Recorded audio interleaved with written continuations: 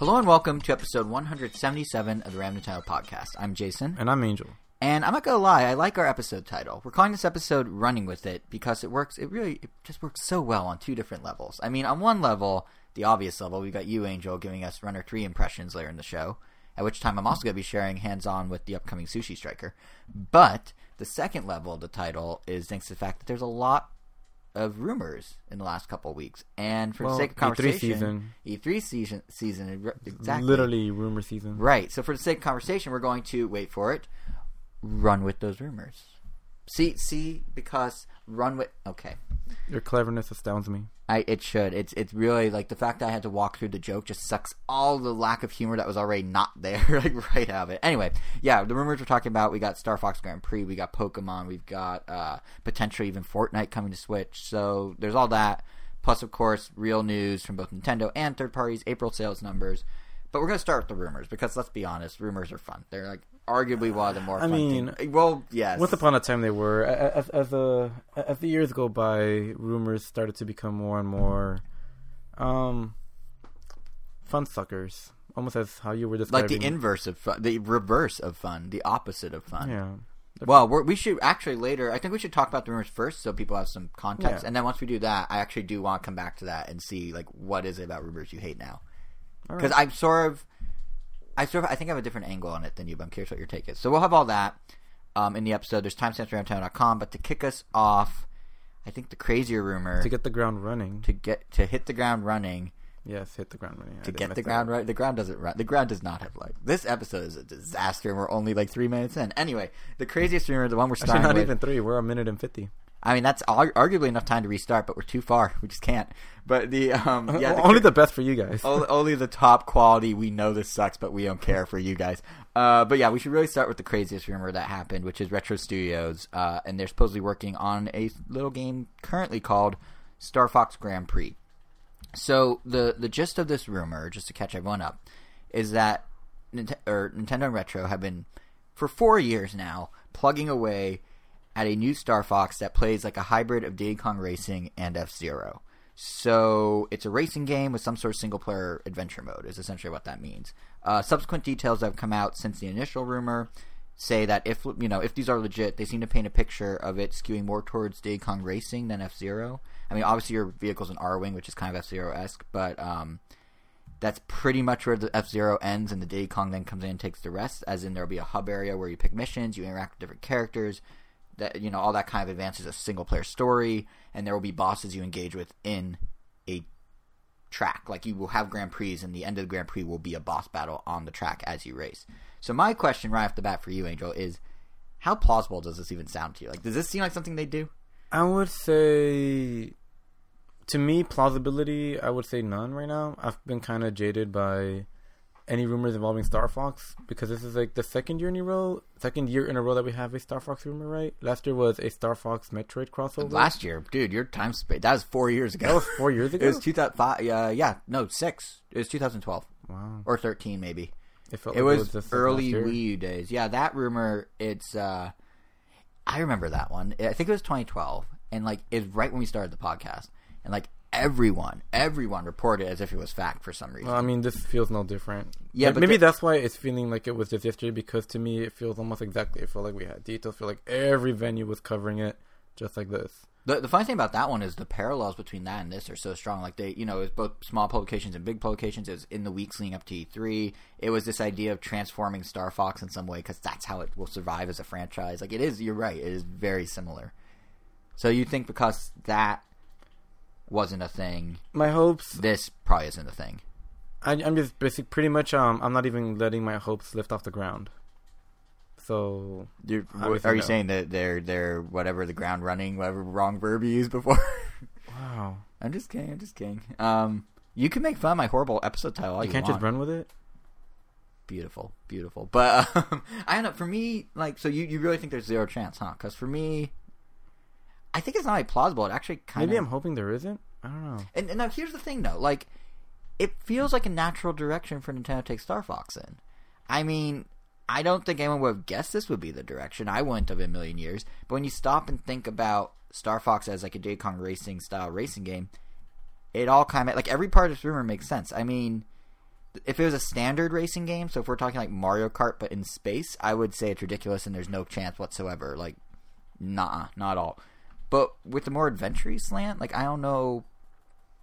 I think it could actually work really well. Like, Star Fox is kind of already there, if you think about it. Like, on-rails gameplay is what the series is kind of its MO. Whether or not you prefer when it branched off into other things, on-rails Star Fox is what the series is known for. And that's really not much different from a racing game, you know? Like, both have you essentially moving into the screen on a somewhat set path. So if you just sort of pivot Star Fox into something where other pilots around you are now fellow players that are competing with you versus you just flying solo with computer characters, it's not that far-fetched. Like, theoretically, they could even keep all the existing Star Fox, like, on-rail mechanics. They could just kind of layer racing on top of that. Like, there's this part of the rumor, like the extended rumor, so to speak, the stuff that came out after the initial reports, that you may need to shoot enemies and other pilots to get speed boosts. Like, the more you shoot, the faster you go. Which, take it or leave it, that I don't know how good of a mechanic that is, but that literally is just do the thing you do in Star Fox, and it will help you do better in your race. Like, it's really just the same core idea, kind of. Like, if anything, you could argue that adding racing will actually up the replay value of a traditional Star Fox game, because instead of just going for high scores over and over and the exact same enemy formations over and over, you now have a little variety thrown in because there are other variables at play from other characters that are racing, be it computer controlled or online or your friends or whatever. I mean, if that were the case, I would like the fact that this would be an aerial racer. Yeah, because I mean, we don't really have too many of those, let alone from a AAA studio, and that wouldn't take away the fact that F-Zero could still exist in its own right. Yeah, well, and I haven't even touched on the fact that, like, Star Fox kind of is the perfect world for a mascot-based racer, if you think about it. Like, there's this huge cast of weird, fuzzy animals that all have personalities of their own, all have different backgrounds, all have different stats with different types of R-Wing. It's, like, it seems like a natural progression. I mean, even if you remember from Star Fox Command, one of the, like, 12 different endings, of which I got a total of maybe 2. That's right, I beat a game twice, people. Take note.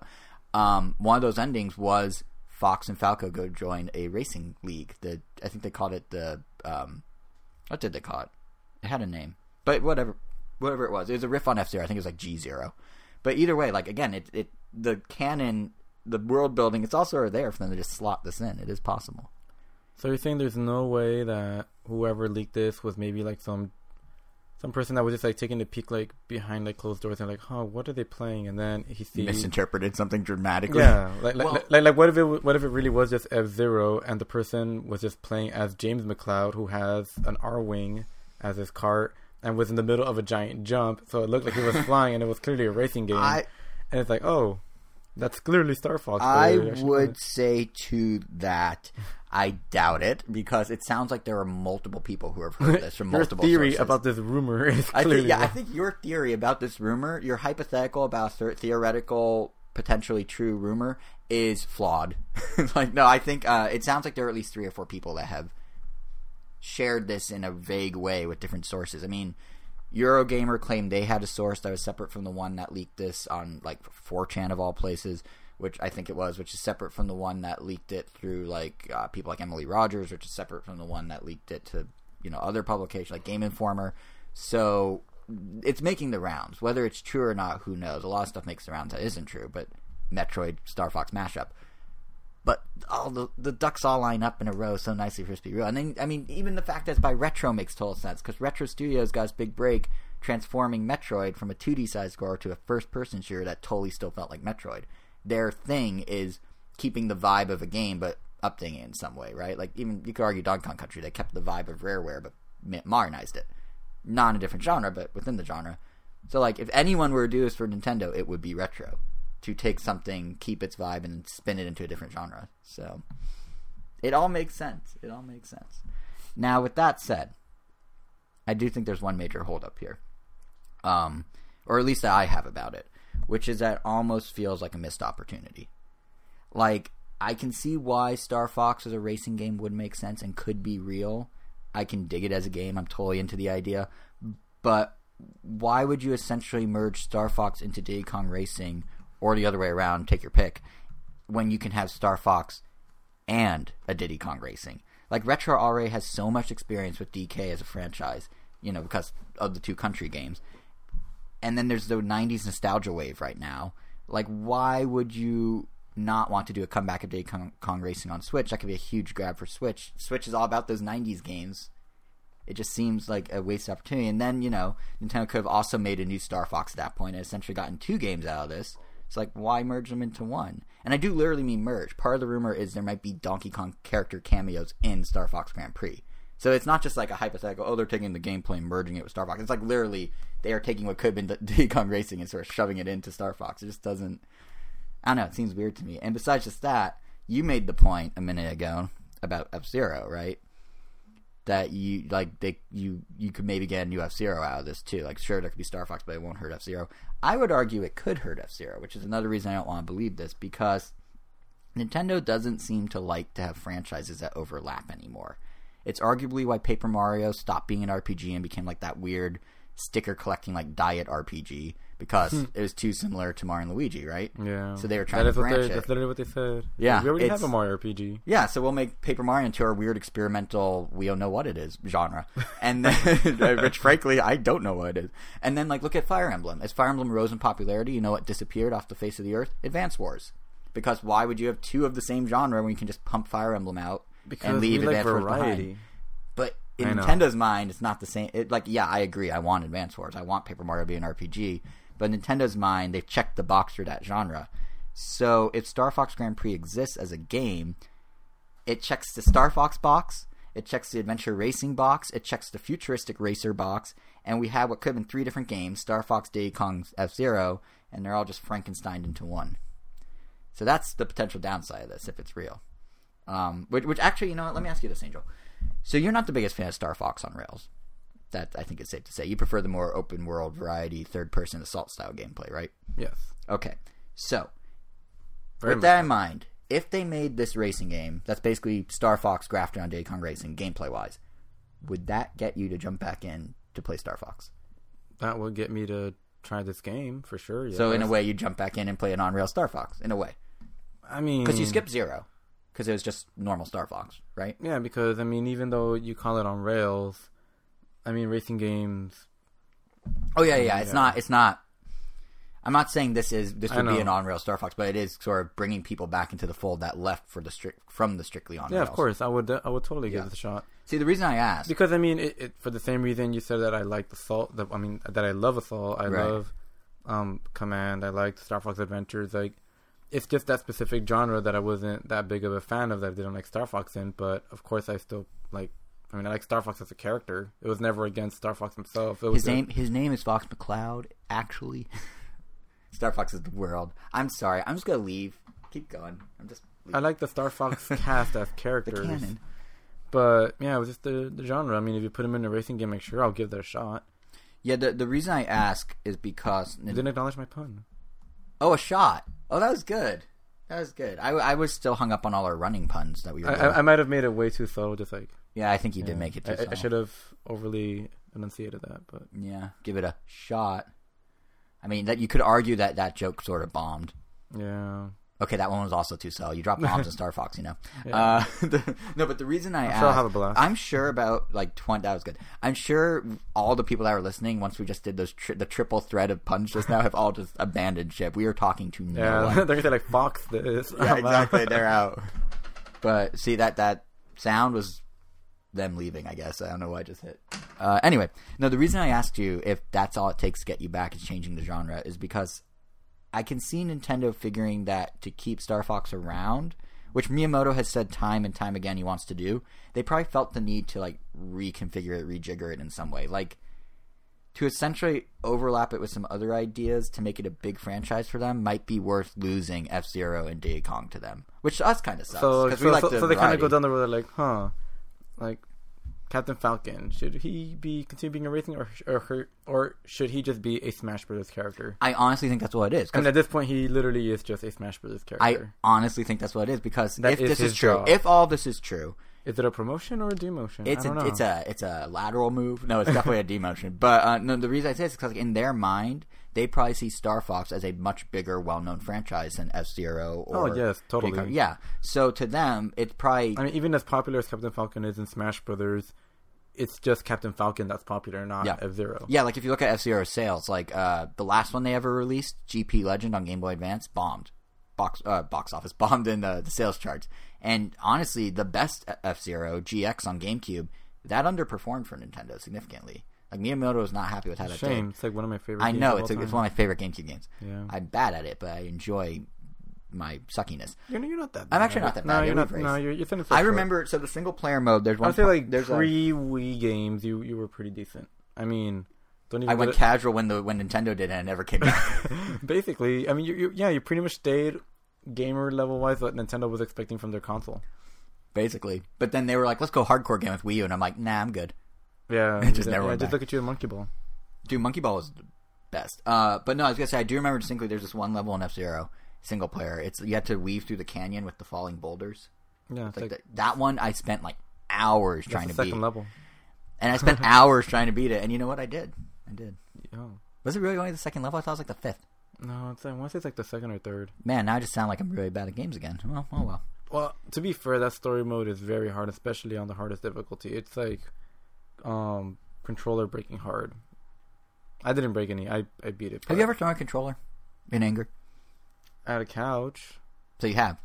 But, I mean, yeah, obviously not a wall. No, I think the throwing the controller at the wall is like a total gamer made up stereotype thing in the same way that we all eat Hot Pockets and Kraft mac and cheese it's and definitely Doritos. not, but it's more. I would say it's more common in the fighting community. I've seen plenty of people throw controllers and TVs. Yeah, I just never experienced true anger. Like I've been to plenty of tournaments where like a guy literally threw his controller at the ground and it exploded and he like dropped the TV. Well, okay. And when I said that I threw said controller at couch, like that only started happening recently. The more I got into Smash Brothers for Wii U. So your anger is recent. Yeah, we should stay away from you when we play video games. I only really rage when I am getting really into Smash Brothers. That's online. I never do. I have walked in here and you just were cursing up a storm at the TV. I never get like that in person. It's definitely a completely different mindset. My favorite game rage moment it's more like oh, you beat me, like handshake, blah blah blah, good game. But online, it's completely different for some reason. Because there's the mask of anonymity. I can't say that word for the life of me. Yeah, that's just the worst person in the world. When they do something crazy, they're the worst. They cheated. You get our podcast kicked off iTunes if you were playing Smash while we were doing this. Like your strings of you're just very vulgar, very very vulgar. I use safe words. The worst rage towards game. When I was a kid, I remember, like, my game rage moment was I used to get really mad at Princess Peach being better than me as a computer control character in Mario Party 1, 2, and 3. And I used to always, because remember, I'm the guy that explained the pun at the top of the episode, right? I used to always be like, well, that's Peachy, like, all sarcastically, and I thought it was so badass at age, like, 8, being like, well, that's Peachy Peach, or whatever. Actually, 10. Let's be honest, I was 10. Mario Party didn't come out to 99. But, yeah, so that's my game rage moment. No controller stone, just that. But yeah, regarding Star Fox, I feel like, I don't know. It'll be interesting to see. There's pros and cons, as we've kind of been talking about. But I think it's certainly more realistic than the Metroid crossover was. I think, if anything, I wouldn't be surprised, honestly, if this was some sort of, like, controlled leak, almost. I mean, people will balk at the concept, like, oh, put your tinfoil hat on, Nintendo's leaking things in advance. But, like, think about how well that works. Like, remember Mario and Rabbids getting leaked before it was released, and everyone's like, this is a dumb concept, and the game came out, and they're like, actually, it looks great. Like, you don't get fixated on the concept because you're already over that. You're just looking at the game for what it is. So if Nintendo comes out and says, we made a Star Fox Racer at E3, everyone will be like, ugh, why are you making Star Fox a Racer? But they can do that now. So when the game comes out, they'll be like, okay, that actually looks really fun. They don't get hung up on the conceptual idea. It's like how they announced the Wii name, like, 4 weeks before E3 back in 2006, so everyone could get it out of their system, ha ha ha, Wii. And then when they showed off the system, people were just like, yep, that's cool, that's the Wii. So, is it a controlled leak? I doubt it, but, you know, it would work out in their favor if it was. It works out in their favor that it got leaked one way or another. And what would be really nice is if in Star Fox's case, they end up actually properly revealing this thing at E3. Not just because the sooner we see what they're doing at Retro, the better, but because we kind of need stuff to play besides Smash Bros. At E3 this year. Do we? We do. Because yeah, you're right. Yes, because in a new move for Nintendo, they're actually going to limit how many times we can try the Smash Bros. Demo during the full 3 days of E3. Which, for someone like me, who's primarily there for Nintendo, that means I need more to play. And Star Fox fits that bill, and Pokemon fits that bill, and Yoshi, if it shows up, fits that bill. But yeah, Smash is limited. I mean, you're kind of set, actually. You're good because you have the PS4 stuff to check out. So, like, you can do Nintendo one day, and then, or like for Smash, and then go over to PS4 and just live in the Sony booth for 2.5 days. Yeah, I do.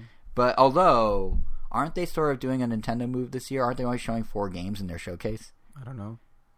I thought you were up on these things. Well, good thing I know. That was a setup, but you didn't take the bait, so I will now tell you. No, because no, they are. It goes to my point later of not knowing hype. Yeah. Well, I do want to know the 4 games. They're only showcasing 4 games in their press conference. It's good. They're calling it a showcase, not a press conference. Would you like to know what they are, or would you all be surprised? Considering they officially announced it, I guess it doesn't matter. Considering whatever they are saving 2 surprises, it might be are going to be at the presentation. There may be a 5th surprise, but yeah, basically Sony's going into E3 as of now, saying we're going to show Death Stranding, Spider-Man, The Last of Us Part 2, and Ghost of Tsushima, and that's it.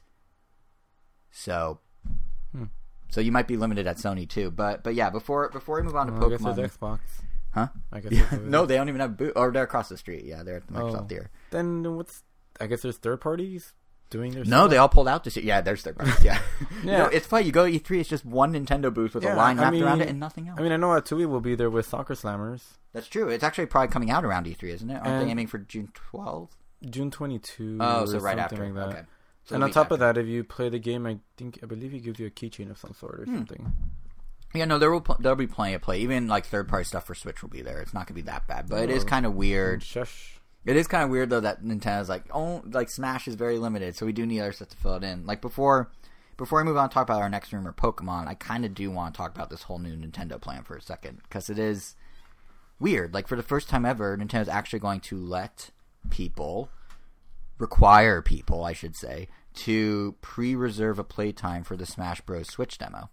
As long as you're registered for E3 by May 31st, you'll be eligible to sign up for one demo session via a link that'll be emailed out the week before E3, which sounds reasonable enough. And then you get a QR code, and then you go E3, you show up, and you play without needing to wait in a super long line. It's a system Sony's been doing on an app in their booth for years, but now Nintendo's doing it ahead of time, which is a little different. And here's the twist. Here's where it gets sucky. First world problem. You might get to play once, but you have to choose. Do you either want to play for fun, which is, from all I can tell, a single match, or for glory, where it's potentially up to 3, depending on how good you are. And that is it. How's that sucky? That's an easy choice. Well, if you're bad at Smash, you're probably better off in for fun, because if you get killed right away because you're playing the competitive one, you're out. Like, even me, I think I could do for glory and handle myself for a little bit. Like, I'm okay at Smash with Toon Link, who I hope is in the new one. But, like, for someone who just was curious about Nintendo's new fighting game and goes in and they do for glory, they're out in 10 seconds and that's it. Game over. You can never play it again for the next 72 hours. Actually, that patron who's just curious about Nintendo's new game is wanting to the booth won't even get to play. No, oh, sure. Well, no, all E3 attendees will get the email. Oh, yeah. But I see your point. But yeah, I'm sure there's a lot of them that aren't really going to check their email and they're just going to show up. I'm ready to play Smash. Oh, I guess I'm not. But yeah, it's weird because like on the one hand, it's a wonderful way to avoid needing to stand in line for 4 or 6 hours. You get more time to try things. Like let's say the other games in Nintendo's booth, none of those will require a ticket outside of Smash, and it does, to Nintendo's credit, it does avoid some of the crowd control issues they've had in the past. I mean, I remember the first day of E3 last year, they completely miscalculated how many public folk would be showing up, like Gamer Pass people, and it was insane. Nintendo's booth was insane. Like Mario was chaos. They had to change the whole line structure the next day, and that was fine. It was only like a 90-minute wait, but, and I'd argue this is a big but.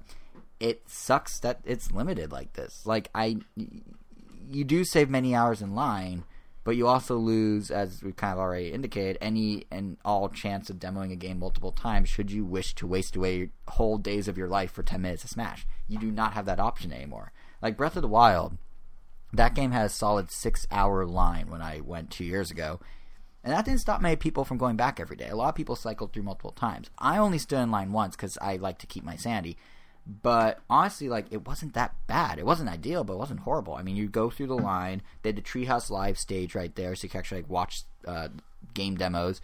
You know, Eiji Aonuma like was saying hi to us from the balcony above. They had like amiibo displays to look at. Like, there was stuff to do. You weren't just sitting in like a back corner all day.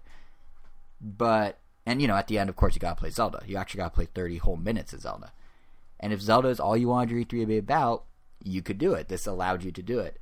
Now, though, you're stuck with this pre-booked demo that doesn't require nearly as much time in line, but it will also likely be significantly shorter than those 30 minutes. Like, I honestly don't know why Nintendo didn't just do what they did with Smash in 2014 for Wii U, where I wasn't there, but from what I've read, they did 2-minute timed battles.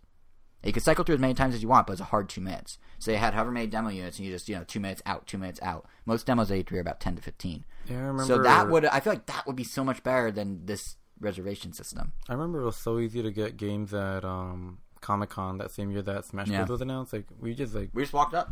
Yeah, we just walked up and played so many games and got so many shirts. Right, and all that will still happen except Smash Bros. That's the thing. Like, you'll still stand in line and hopefully easily play whatever else is there, but it's just Smash, which is weird because, like, if you want to dedicate your life to standing in line for Smash, I kind of wish you had the option. It's now just one and done. And then plus from, like... Maybe they should have, like, a separate line for people that didn't make like their standby? appointment? Yeah, standby. I bet they will. That's actually a good point. I bet they will. But the other thing that you gotta consider with this is, like, even from a PR perspective, doing away with the lines is kind of a blow to Nintendo. As weird as that sounds. Because Nintendo had the best free marketing at E3 every year because they had the longest line for their game every year, basically. And having those videos of people literally stampeding to your booth to get in that line and then doing the motion, like the time-lapse of that line, that is endless free marketing for Nintendo. For the Wii, for Breath of the Wild, for Mario Odyssey, time and time again, is this self-perpetuating marketing machine that Nintendo just sort of set up. There were years they purposely, like with Zelda, blocked off entrances to their booth, so the only way to get in was to stand in the really long line to make it look more impressive and more like, ooh. Which, as for gamers, we were just being used. We were sheep. But it did wonder. Like, it made them look like the hottest thing at E3 year after year, and now that's kind of gone. Like, I understand all of this is the definition of a first world problem. I especially get that getting to go to E3 and try any game for any amount of time is an insane privilege that many people are jealous of even us having the opportunity to do. It's just kind of sad that the old setup is apparently part of a bygone era now. Like, I feel like it's like a piece of E3 has died in a weird way. But I don't know. Maybe I'm overthinking. It's like, what's your take?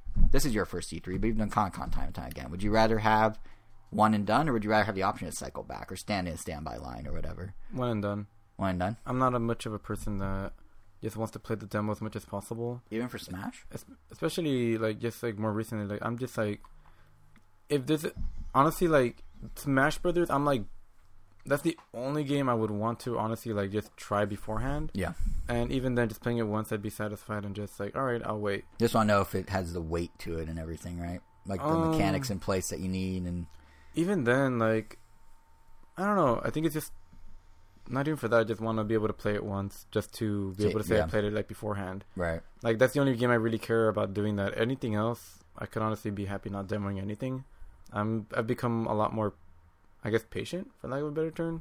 You're growing up. Like, when I see, like, this game announcement or that game announcement, I'll just be like, alright, cool, it's coming out. I'm just going to wait for it to come out. Right. And that's pretty much it. As boring as that sounds. It does sound boring. Yeah, it is. But, like, I'm perfectly content. Just, like, I'm happy that I don't have to wait on a long line. I'm happy that it's just come at a set time and you just play your games and... Then move on with your life. Yeah. I think for me, part is because... Literally, move on with your life, Jason. Wow. This is getting... support group status here. No, but like I think for me part of it's just because like I want to try different things in the demo and come back and be able to talk about it on the podcast. Honestly, that's what it boils down to. So like Mario Odyssey, I played 3 or 4 times over the course of E3 last year because I was like, I want to see every level. I want to try different paths on those levels. I want to have like a holistic view of it. But yeah, if it's just for the sake of like saying you played it, then once is probably fine. See, because that's also like my big issue with playing a demo a lot of time for that exact reason that you just described. You don't want the holistic view. Yeah, like I don't like. I'm gonna comb through the game when I get it. Like when I played through the demo at Best Buy and I played through like some of New Donk City. When I got to do it at home, it was just like, oh, I already did this. Let me get through this. That's actually kind of cool thing about E3, which you'll get to experience this year, is you notice changes. Like, when I demoed it at E3 and then when I played it at home, minor changes. But, like, the heads-up display was different. The UI was different. Like, some of the level placement stuff was a little different. Those are irrelevant changes. I mean... Oh, they are. No, they are. You're right. Like, I know there are some people some studios that do like... just exclusive demos that are literally just a demo. Yeah. Like, it's not part of the game. You're doing a completely different scenario. Yeah. Like, that's pretty cool. Like, that's fine. But something like Smash, where obviously that's not the case. Yeah, but Smash it's a fighting fair. game. Like, you're gonna play it like for thousands of hours, pretty much doing the same thing every time. I love how you just made my whining about E3 lines look even whinier by being like, "No, Jason, it doesn't matter." And like, but, what if I want to stand in line for 8 hours a day? I mean, it makes sense from a journalistic standpoint. I mean, those people do have to play the game over and over again because there are people that do want to know, are the mechanics still in play, or Right. just how the mechanics feel, or Right. how does the level design feel, and you do have to play multiple times to really make sure that your point of view is accurate. And for those people, it does make sense to want to be able to play it again. It sucks for those journalists that aren't going to have that opportunity with Smash Brothers. Yeah. They're going to have to make sure they're really paying attention and like, Or be high enough up the food chain to actually get Nintendo's private demo room. yeah, which but I is mean, a not thing. everyone is. But, We're not. Yeah. Nintendo, hook us up. I know someone out there from Nintendo has once listened to us, but So I guess I don't know. Maybe it's also because like I know we're not high up in the food chain that it's just kind of like why bother? Yeah. Yeah. I mean, and don't get me wrong. Like, this is a much better system in the grand scheme of things. Like, safety-wise, it's a lot smarter because you want stampedes. Time usage-wise, it's a lot better because you can actually go explore E3. It's just like I just miss having the option to carve out a chunk of my life to go stand in line. Should I choose to waste away and wilt away in line like that? But I will say, for all that, Nintendo does still know how to build word of mouth and use E3 to their marketing advantage. Like, I was saying they got rid of the big lines. So that kind of sucks. But they're also doing, I don't know if you heard about this, they're giving away pins, limited edition custom pins this year to anyone who they spot on the show floor with a Switch playing it. Now, I don't know if you remember a year ago when I came back from E3 to talk about it, I was saying that I noticed a lot of people brought their Switches, and there was kind of almost like a cool communal vibe among attendees because I was like, oh yeah, let's play Mario Kart, let's come and do this or that or whatever. And it seems like Nintendo's picking up on that too with this because basically what they're doing is they're making the Switch look like the hottest thing at the show. Because even if you're over in the Sony booth or the Microsoft, wherever they are, or Ubisoft or whatever, if you're standing in line with a Switch and you're playing Switch with friends, and then you're in the background of a shot of a game, or in the background of a news piece, or people are just walking around and they see all these people huddled with Switches, that's great marketing for Nintendo. It makes Switch look amazing. Like, you're in the Sony booth, but you're still playing your Nintendo. Something must be cool about that Nintendo. So to have, like, a street team walking through the halls, giving out pins to people playing Switch wherever they may be playing it is a really clever way to sort of try to replicate the Nintendo's the coolest thing they're feeling that they lost with the booth line. So to Nintendo's credit, they are sort of circumventing their own issue here. But yeah, I'm gonna miss the giant line in a weird, sadistic way. It is weird. It is. But with that said, enough of the first world E3 proms. There is another rumor to get back to, which is Pokemon. This practically came back to back with the Star Fox rumor, which was actually kind of weird. They were like a day apart. And up to this point, all we've known is that there's a mainline entry in the Pokemon franchise coming to Switch. And now here we are on nearly the 1 year anniversary of learning that. And we're starting to find out that this game may actually shake some things up in some kind of interesting ways. I'm not even sure where to begin with this one, honestly, but maybe the best place is just start with the name, because the name kind of encompasses everything about it. So they're supposedly calling the two new versions of Pokemon for Switch Pokemon Let's Go Pikachu and Pokemon Let's Go Eevee, which, in case you think is ridiculous and not true, those domains are already registered by the company that registered the Pokemon Sun and Moon domains. So they're probably pretty legit. And the first thing that comes to mind is, I guess Eevee's now a co-mascot of Pokemon. I don't know when this happened. When did Eevee rise up in the ranks to be as important as Pikachu? Because Eevee's everywhere right now. I mean, I don't know. I feel like Eevee's been like, yeah, but there's like a handful of Pokemon that have been around. But like Eevee's like, it's one of the only other characters to get a full costume in Japan. They've trademarked Eevee as a name to use for merchandise in China. Like there's merchandise everywhere for it. It's in the promo art. They always pair Eevee with Pikachu now in photos and stuff. Like, when did this? Good for Eevee, but like, when did this happen? I did not notice. I wonder if it's all in preparation for this. Like, were they slowly for the last 2 years just like, one day Eevee's gonna be a Pokemon version. We're gonna creep her up the food chain. And is it her or he? I guess it could be either. It could be either. Could be either. Yeah, just like Pikachu. That's true.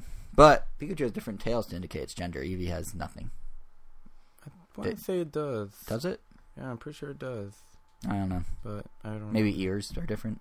I don't know. Anyway, point is, the game's called Pokemon Let's Go Pikachu and Pokemon Let's Go Eevee, and while arguably a more childish-sounding name than the typical naming scheme they use for Pokemon, the names, if these rumors are correct, actually align with a lot of the so far not quite as confirmed information we're hearing about these new Pokemon games. Namely, the role of support Pokemon and the way it ties into Pokemon Go. So one rumor going around is that depending on the version you get, either Pikachu or Eevee, those respective Pokemon will actually follow you around Pokemon Yellow style, which is sort of fed into this idea that the entire game might actually take place back in Kanto with the original 150 Pokemon and kind of bring back the whole feud between Red and Blue, or Ash and Gary, whatever you want to call them. And essentially, it's a remake of Pokemon Yellow, but possibly set 100 years after Gen 1, which goes against the Red and Blue feud, but maybe they mean it advances in some way. I don't really know. Rumors conflict, but that's kind of what we're looking at right now, is a Pokemon Yellow semi-remake, semi-new thing that refocuses on the original Pokemon and has the Pokemon Yellow, like, hooks. So, status check. How are you feeling about that as a setting? As a Pokemon fan, what do you think of going back to Kanto and getting the original 150 again?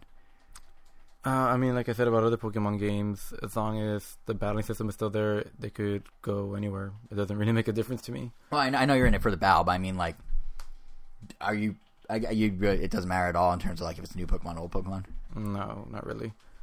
I don't know why. I would have guessed that you would have wanted more variety in terms of new Pokemon to learn and figure out the moves of versus falling back.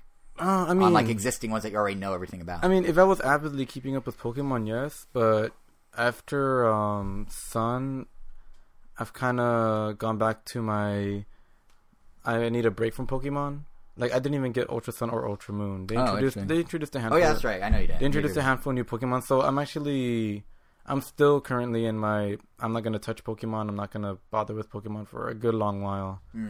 Like, until something is really, really updated. So right now the setting doesn't matter. Right. It comes down what to they do with the game. It comes down to the mechanics of the battle and the mechanics of getting to said battles, whether they have this simulator that I would always want, or your dream just some sort of like sped up training system, or just something.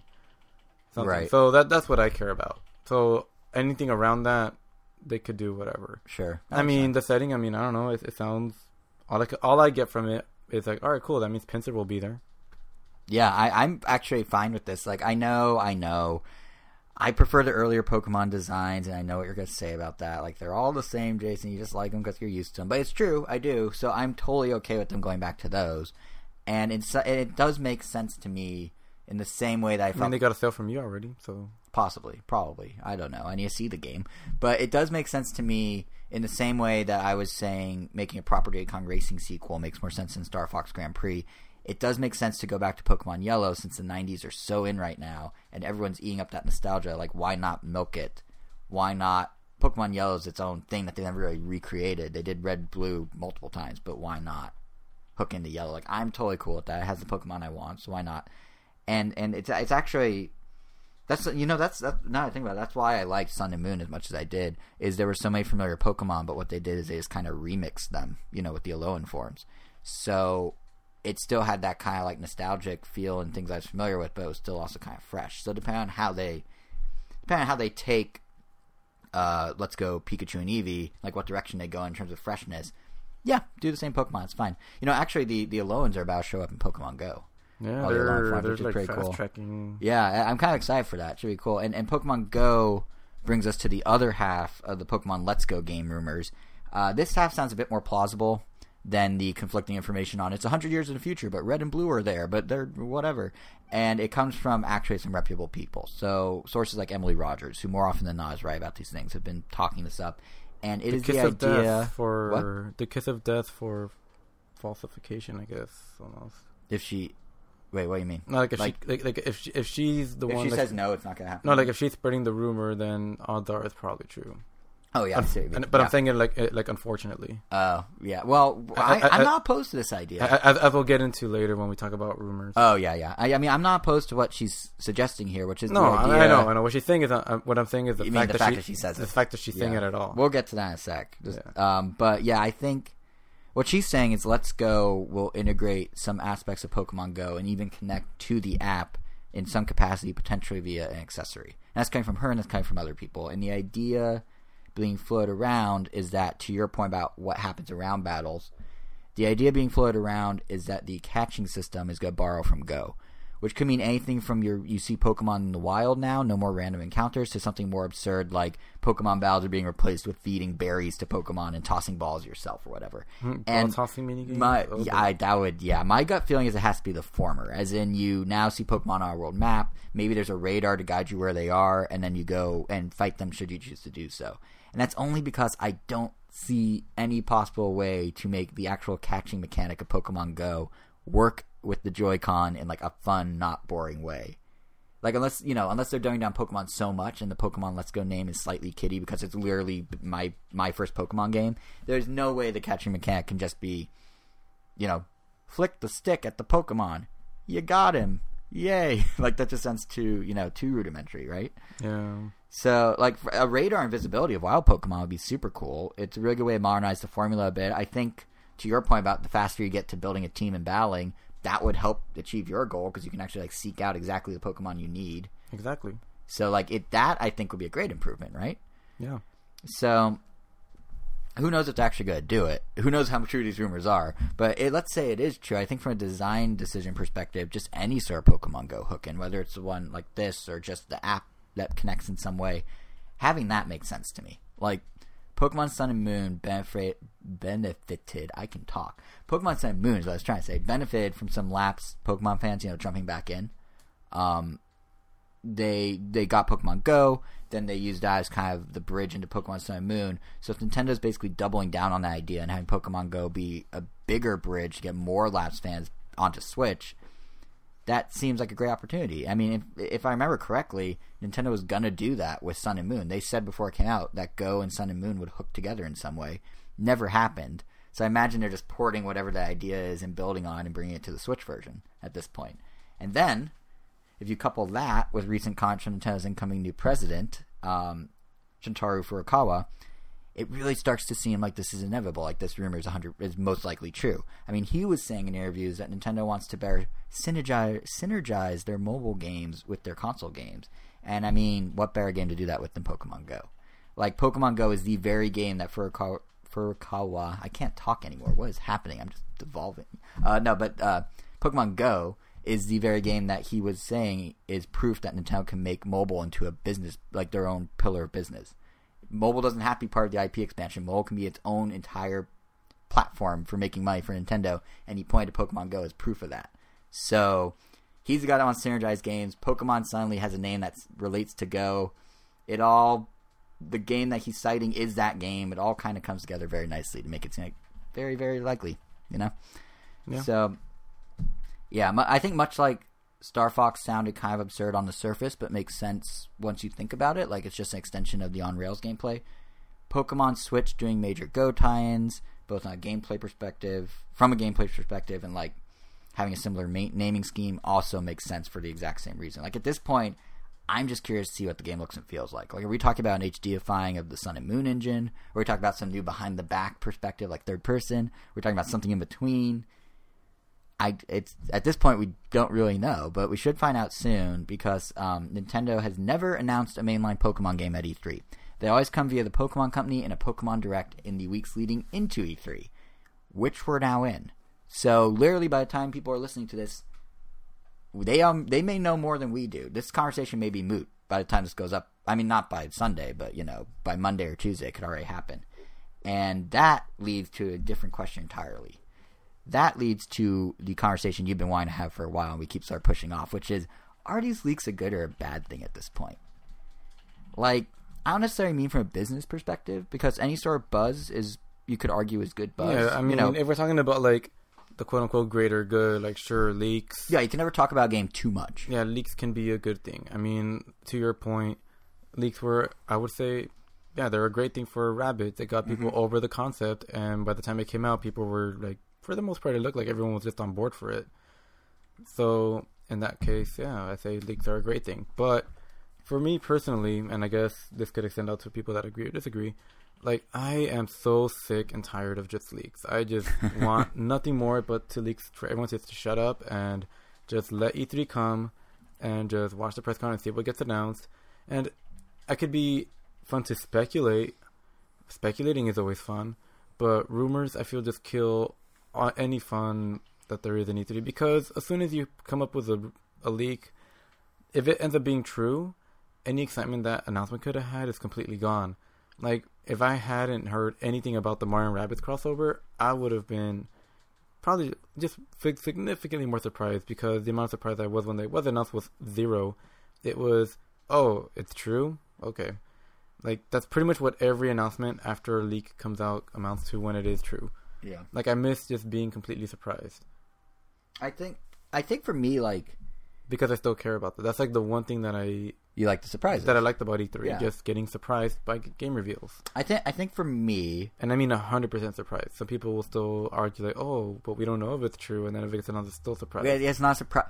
Yeah, you can't have a surprise birthday party when they're like, by the way, when you get home, you might see some friends. It's like, oh, well, I know there's something Yeah. coming versus total surprise. I want something Yeah. to come out of total left field, and it sucks when these total left field games get leaked beforehand. Yeah, I mean, as anyone who's listened to us for the last, how long have we been recording already? I can't see the clock, but for 45 minutes. Okay, so for 45 minutes we've been speculating. For many episodes we speculate. Like, for anyone that listens to the show, they know, especially me, you to some extent too, but like, I love speculating. Like, I have a lot of fun just trying to predict what Nintendo may do and why, go full armchair analyst and just go to town. So when something leaks, I'm kind of all about it. Like, I don't mind. I really enjoy the conversations we just had about Star Fox and Pokemon, because it's just kind of fun to be like, okay, what if they do this? Why would they do that? What about this? What about that? But all that said, I agree. There is absolutely something special about a complete and total surprise. I'm in a Nintendo podcast. I mean, I can't not talk about Right. it. But I mean, like, I go on my way to read up on these things, while I feel like some of the time intentionally, Past me, or having me tell you for the first time because you don't want to get too deep into it. Yeah, past me would have definitely gone to every website and tried to find out more, but now I just don't want. Yeah, no, I agree. I think there is something for sure to be said about complete and total surprises. I mean, I remember we used to watch the E3 press conferences in college, us and some friends, and the freak out that ensued when Metroid Other M popped up out of nowhere, and when Kid Icarus Uprising appeared out of nowhere, or the sheer confusion we felt as we watched the Wii U presentation. We're like, is it a controller or is it a system? And then when it ended with Nintendo Land, where it's like, that's it. Like, if we knew about Nintendo Land, that's it. Well, it was still like, that was more of a visceral reaction. It'd be even less of a you know what I mean? Like that kind of helped it. So I think part of it though. I mean, same thing with character reveals. Like, Smash Bros. The roster was revealed or leaked a few weeks before it came out. Yeah. And that definitely took a lot of its thunder. Like, the Duck Hunt reveal could have been awesome. The Bowser Jr. reveal could have been awesome. I think some of I think one of the worst ones, if not personally the worst one for me, was Ryu getting revealed, because that was, I think, the day before. It was revealed. No, it was like an hour before or something like that. We were in line for the Smash. No, I remember seeing pictures and videos the night. Oh, before. you're right. It was the night before. Yeah, it was late the night before. I mean, Roy, sure, whatever, that's cool. But Ryu, I was kind of hoping he was always one of those characters that I hope would get into Smash Brothers, even if I wouldn't really use him, just because I love Street Fighter. He's an actual fighting game character. It makes sense. But yeah, I just took all the thunder from it. That would have been I could have maybe actually shown my excitement in an outward fashion, but because the one time I've ever seen you excited is when the Ninja Turtles showed up in Injustice 2 for no rhyme or reason, and you were totally caught off guard. And I was driving over here to record a podcast, and I get here, and you were in mid meltdown, and I've never seen that much energy come out of you. And you were it was nuts. It was I wasn't sure if you were mentally okay or not. It was crazy. Yeah, I don't know if it can get any better than that. I mean, that's Ninja Turtles we're talking about. Literally done their justice in the game called Injustice. But yeah, I don't know. I just want that. I want that magic again. Yeah, I think some of the feelings that we got Honestly, from watching... I'm even kind of bothered that Nintendo bothered to tell us that we're working on Metroid Prime 4. It's why? You just showed us the title screen. I mean, from a business perspective, I guess. I know. Yeah. Yes, I know what you mean. I know. You're a fan first. I'm a gamer. You're a fan first. I mean, if I was a shareholder, then sure, I'd be like, yes, thank you. We're gonna My stock's going up 10 cents now. Yeah, but I'm not that. I think part of it is, to be honest, I think it's Screw you, Nintendo. It's a different day and age now. When I was describing, we watched the E3 press conferences, real exciting to have it live in a room with people. Some of those feelings are replicated with Nintendo Directs and following along with friends on social media or in the same room. I mean, Smash Bros. The surprise of Smash Bros. Earlier this year, that fits that bill. That to me was very exciting and huge. But I'd argue like the impact of almost every surprise is weaker now than it was back when things were live because everything's pre-recorded. Like, one of my favorite things from E3 conferences were the audience reactions. I used to watch that first Twilight Princess video from E3 2014. Every day before I went to sleep. No, but I used to watch it over and over. You know what I'm talking about, right? Yes, of course. I used to watch it over and over and over, and I'm not it's as kidding. iconic as like Evo Moment 37. As what moment? Evo Moment 37? Or is it 36? I don't even know what you're referencing. Wow. So it can't be that iconic. Evil moment? Evo. Still don't know because I don't watch Evo. But yeah, it's it's one of those big moments in gaming. I'll show it to you. Yeah, show me after. But yes. And the thing is, I watched it over and over and over, and I would get. I'm not even kidding. This sounds ridiculous. I literally every time the audience freaked out, hit its peak, and Miyamoto came out with the Master Sword, I would like kind of get chills. Like I was a weird nerdy 16-year-old. Is what I'm saying. That literally gave me chills. But like seeing that or seeing live reactions to being at Nintendo's E306 conference where they showed the Wii and they revealed Mario Galaxy and Metroid Prime 3 for the first time, and kind of just like hearing people freak out and like soaking up that energy, that got me way more hyped than a modern day reveal because you kind of feed off that energy. Like it's visceral versus now, whether you learn about a game from a leak or from Nintendo Direct, to me it's all the same at the end of the day because you go online, you go on Twitter, you go on a forum, and everyone's there saying OMG, OMG, or like WTF, WTF, and they're going to be overanalyzing the decision, they're going to be talking back and forth, and that can happen at the time Nintendo chooses, to make something official through a Direct, or that can happen if it gets leaked prematurely. Like, to me, they're both the same thing in that they're missing that visceral live reveal feel where you have people actually fully like freaking out. You just see people behind keyboards, and that can happen whether or not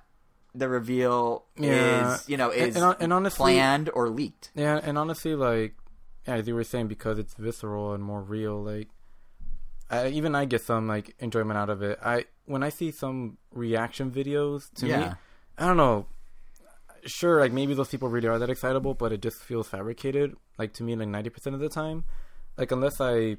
But you could tell when it's real. No, yeah, you can tell, but I would say still like I still stand by like 90% of them feel like over exaggerated, and it's kind of like bringing us back to 2-3 weeks ago when we saw Infinity Wars. There was kind of something nice about like hearing everyone's like reactions to when something happened towards the end. Spoiler. We're not gonna say it. Don't worry. Yeah, and it was just like, oh wow, like people. I don't know, it was pretty cool just to hear like, people's genuine reaction. Yeah, and see, that's... I mean, like I had zero reaction, but I kind of got enjoyment out of that. Right, and it almost made that part that much better. It made my lack of investment in Marvel in general almost worth it. Because I could get it from them. Right. Yeah. No. There is a communal aspect to finding out something crazy. Yeah, whether it's good or bad. Like, let me borrow some of your excitement. Right, right. It's like, and the problem is now that everything's digital and pre-recorded and whatnot, we don't have that anymore. So would I have cared if Star Fox and Pokemon got leaked in the heyday of Nintendo press conferences at E3? Yeah. Do I care now? Nope. Like now, for me, it's the same at the end of the day, whether it's official or not. I know. Back then, I would not have liked it. Now I'm fine. I think I'm just being an old man and just trying to like. No, there's something to be said for that. Just trying to go back to the old days. No, there's definitely something to be said for that because part of it's also like, I mean, I'm sitting here saying the thing that got me excited was other people getting excited, which is weird. Like, do I not have my own excitement? Like, so like you are saying you don't like leaks because you genuinely, as an individual, can get excited about something just by seeing it, whatever. And that's true for me too. But for some reason, a lot of my excitement is dependent on other people's excitement. So for me, it's not as much of a loss if I have a leak, you know? I will say that the one downside of leaks that is probably true regardless of when a leak happened, you know, press conference days, modern days, whatever, is that obviously they don't all pan out.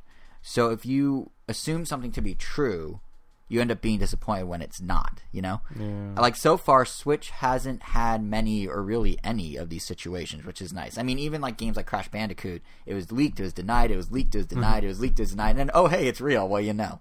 So if something like, let's say, Call of Duty ends up coming to Switch in a capacity, that's like, okay, yeah, the leaks were right, and that's fine. And whether or not you're excited, it's like, okay, at least the leaks were right. But what the downside is if it doesn't come to Switch, people are now just mad at Activision because they didn't fulfill a promise they never made. You know what I mean? Like, they're literally, you kind of already see it happening with with these recent cons, there were 2 leads at Treyarch, the developers of Black Ops 4. And these 2 leads were asked point blank, are there plans to bring any aspect of Black Ops 4 to the Switch?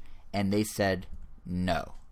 That, of course, doesn't gel with the rumors that we're getting the Battle Royale mode as a Switch title, now officially called Blackout. That's the name of the Battle Royale mode. And the rumor was, at E3, they're going to announce for Switch Call of Duty Blackout.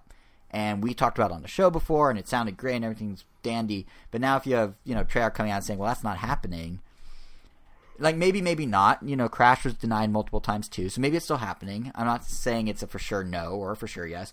But you have people online that are now mad at Treyarch because they didn't fulfill this promise they never made.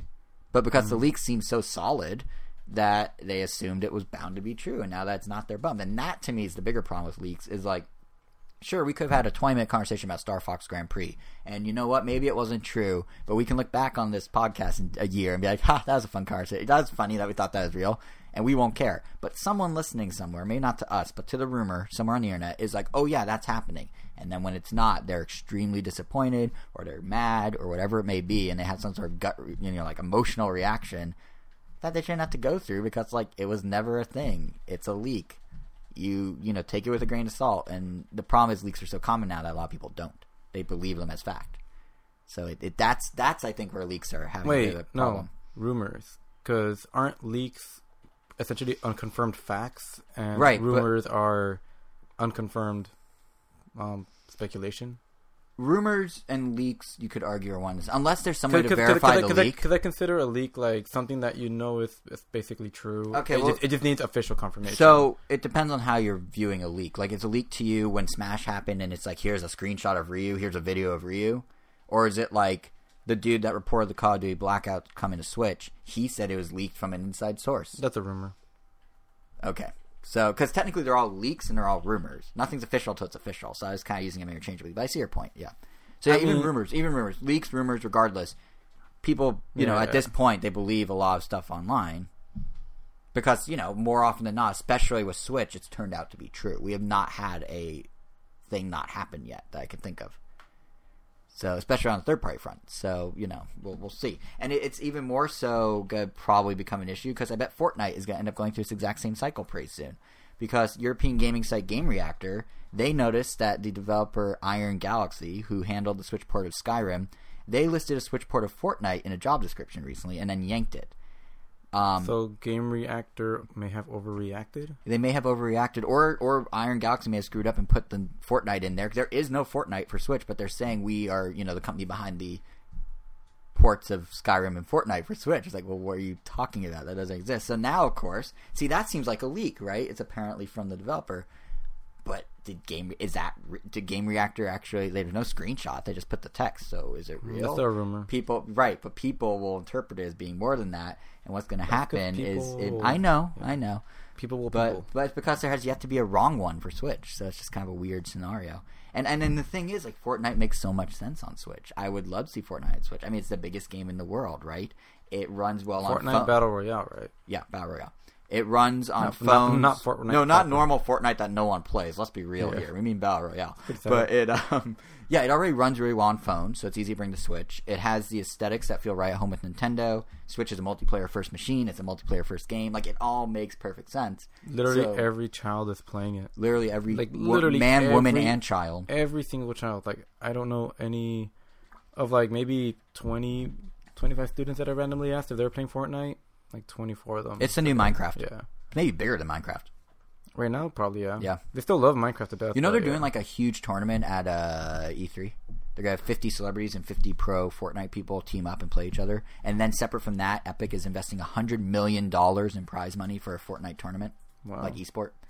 It's huge. It's insane. But yeah, it makes total sense on Switch. So, you see a rumor or a leak, take your pick, of apparently Iron Galaxy listing it as a game they're working on, and you line up all the reasons I just said for why it makes sense, and then if it doesn't happen, you're just like, well, what happened? Come on, Epic, why aren't you bringing it? And it's just like, they never said they were. It's just the leak becomes so ingrained in people that it becomes real. Because I would hope Iron Galaxy is working on like a successor or something of fighting game related, because it did such a good job with Killer Instinct. I didn't even realize that they gave the Killer Instinct guys a Skyrim port. That's weird. Yeah. That's really weird. And no, they kept multiple teams. I mean, like... oh, you're right. I mean, I don't know how big they are. I just assume because they're not, like... You're probably right. They're not the hugest. They're like, hired by Microsoft to make Killer Instinct for them. I thought they were just, like, big enough to do, like, one. No, you're probably right. You're probably right. But, it's... Hey, I mean, I want someone to bring Fortnite to Switch, whether it's them or someone else. But, you know, to my point now, I'm sitting here going, yeah, Fortnite's going to come to Switch at some point. Like, I'm saying it like it's happening. You got to do your own dirty work. Yep, I'll just learn to code. I'm going to take a break from the podcast for a few months, go build Fortnite. I mean, people are already hacking the Switch. And getting banned for it. And getting, like, Mario costumes super... Dude, by the way, how annoying is it that people are hacking the Switch? Like, it's fine for homebrew, it's fine for output emulators, whatever, but, like, don't go ruin other people's fun. Don't go into Splatoon and make yourself invincible, or give yourself costumes you're not supposed to have, or data mine things that, like, to your leaking point, data mine things that Nintendo's going to reveal soon enough. There's no benefit. Mario Tennis stuff. Yeah, all the Mario Tennis characters are out there. I'm purposely avoiding that because, like, I don't need to know that. Like, some stuff on some level is fine. Like, knowing a game's coming out is fine, but to give every nitty-gritty detail, and then once they have those nitty-gritty details, you go into the game and ruin the game for them once it's out. Like, why? What? I don't understand this whole I find joy in someone else's misery in the game. Like, I don't get that at all. I don't understand. Yeah, I agree with you. Like, finding joy in someone else's, some stranger's misery, but I could take pleasure in your specific misery. But you know me. I'm not a stranger. Yeah, and I know that's and that's different. So maybe after, like, the podcast, I may spoil, like, the Mario Tennis. No, don't you dare. Don't. You're actually very good about not spoiling things when I ask you, so keep it up. Maybe I shouldn't have said this and just done it. No. I know. I already know it's out there, but I know. But I mean, I've seen it, so I could just. Oh no, don't. But like, I don't understand why people need to do that. It's different than. See, to me, that's a different type of leak than the leaks we were just talking about. Because the leaks we were just talking about are like, that's a hazardous leak. Yeah, like the leaks we were talking about are like, okay, so you know this game's coming, whatever. But to be like, oh, you're buying this game, you want to know everything about it? No, well, guess what? That's like a no still. That's yeah, exactly. It's like, it's bad. I don't know. I don't get it. But whatever. And you know, let's just move on from the leak things. Let's just move on from the rumors.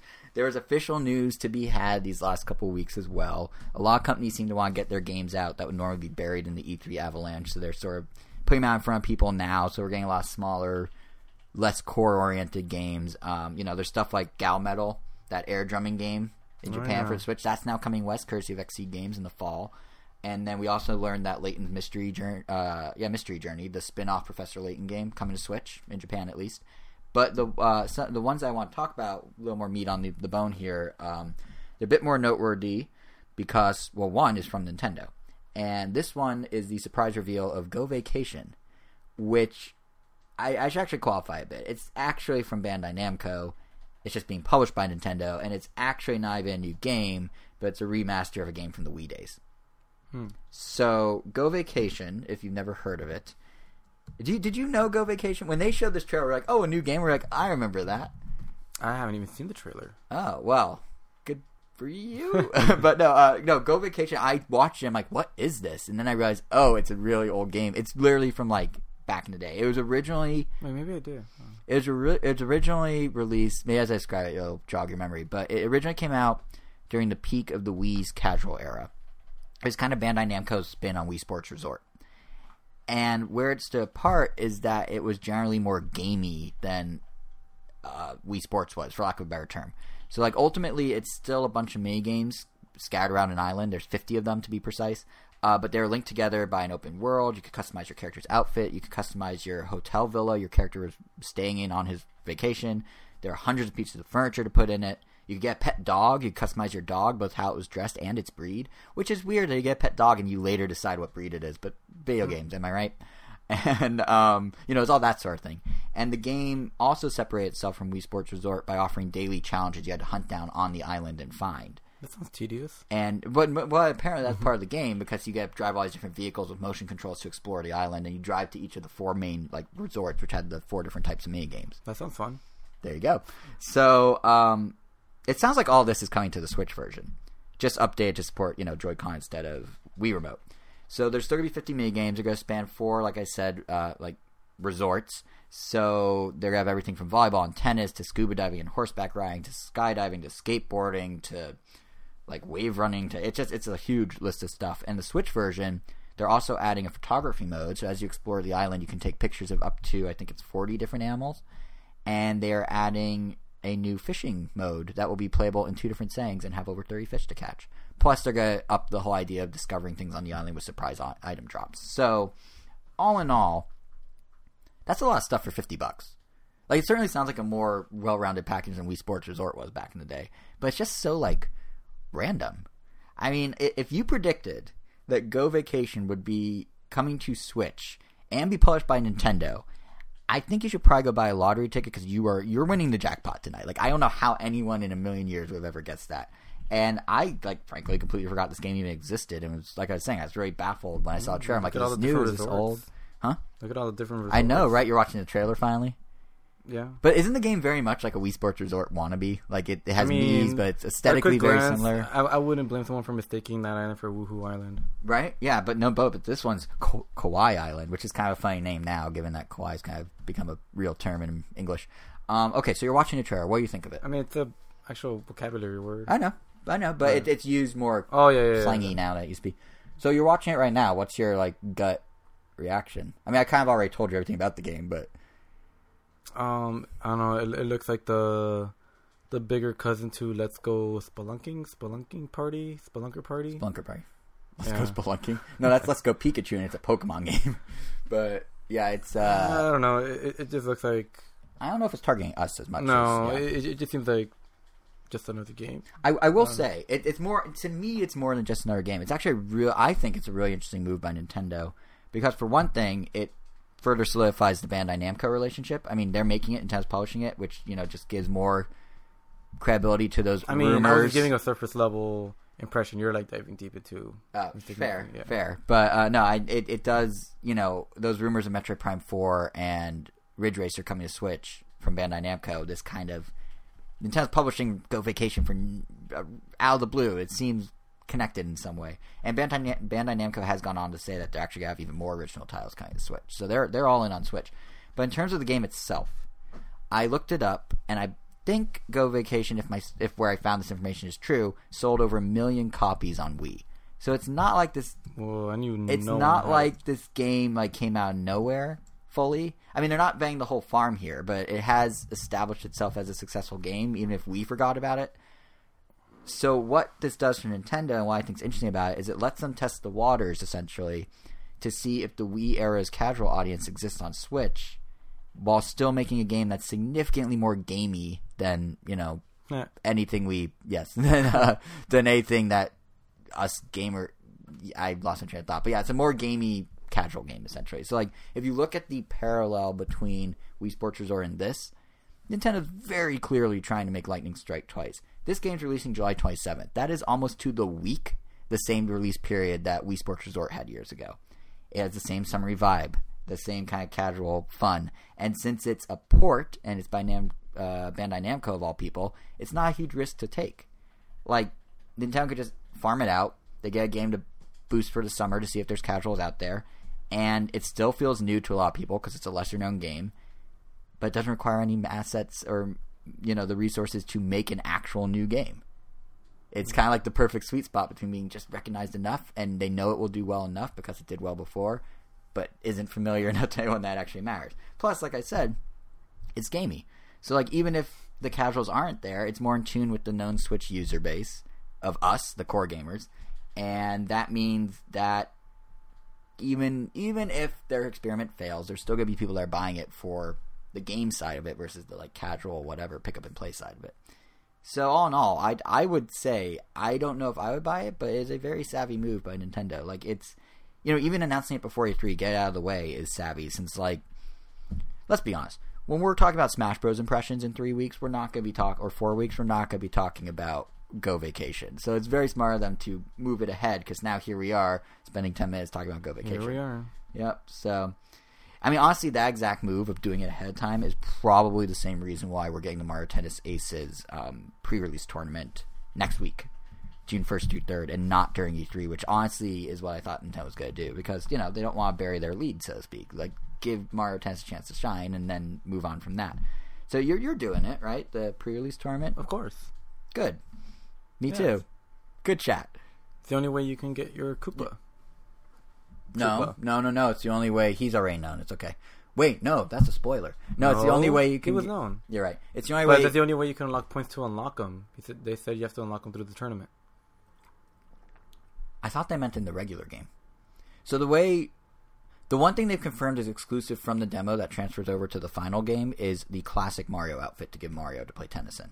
I think the Koopa you just have to rack up points in a tournament mode to get. So in this case, for the pre-release tournament, they've said you can unlock characters in the pre-release tournament and rack up points that way, but they do not transfer over, I don't think. Only the costume transfers over.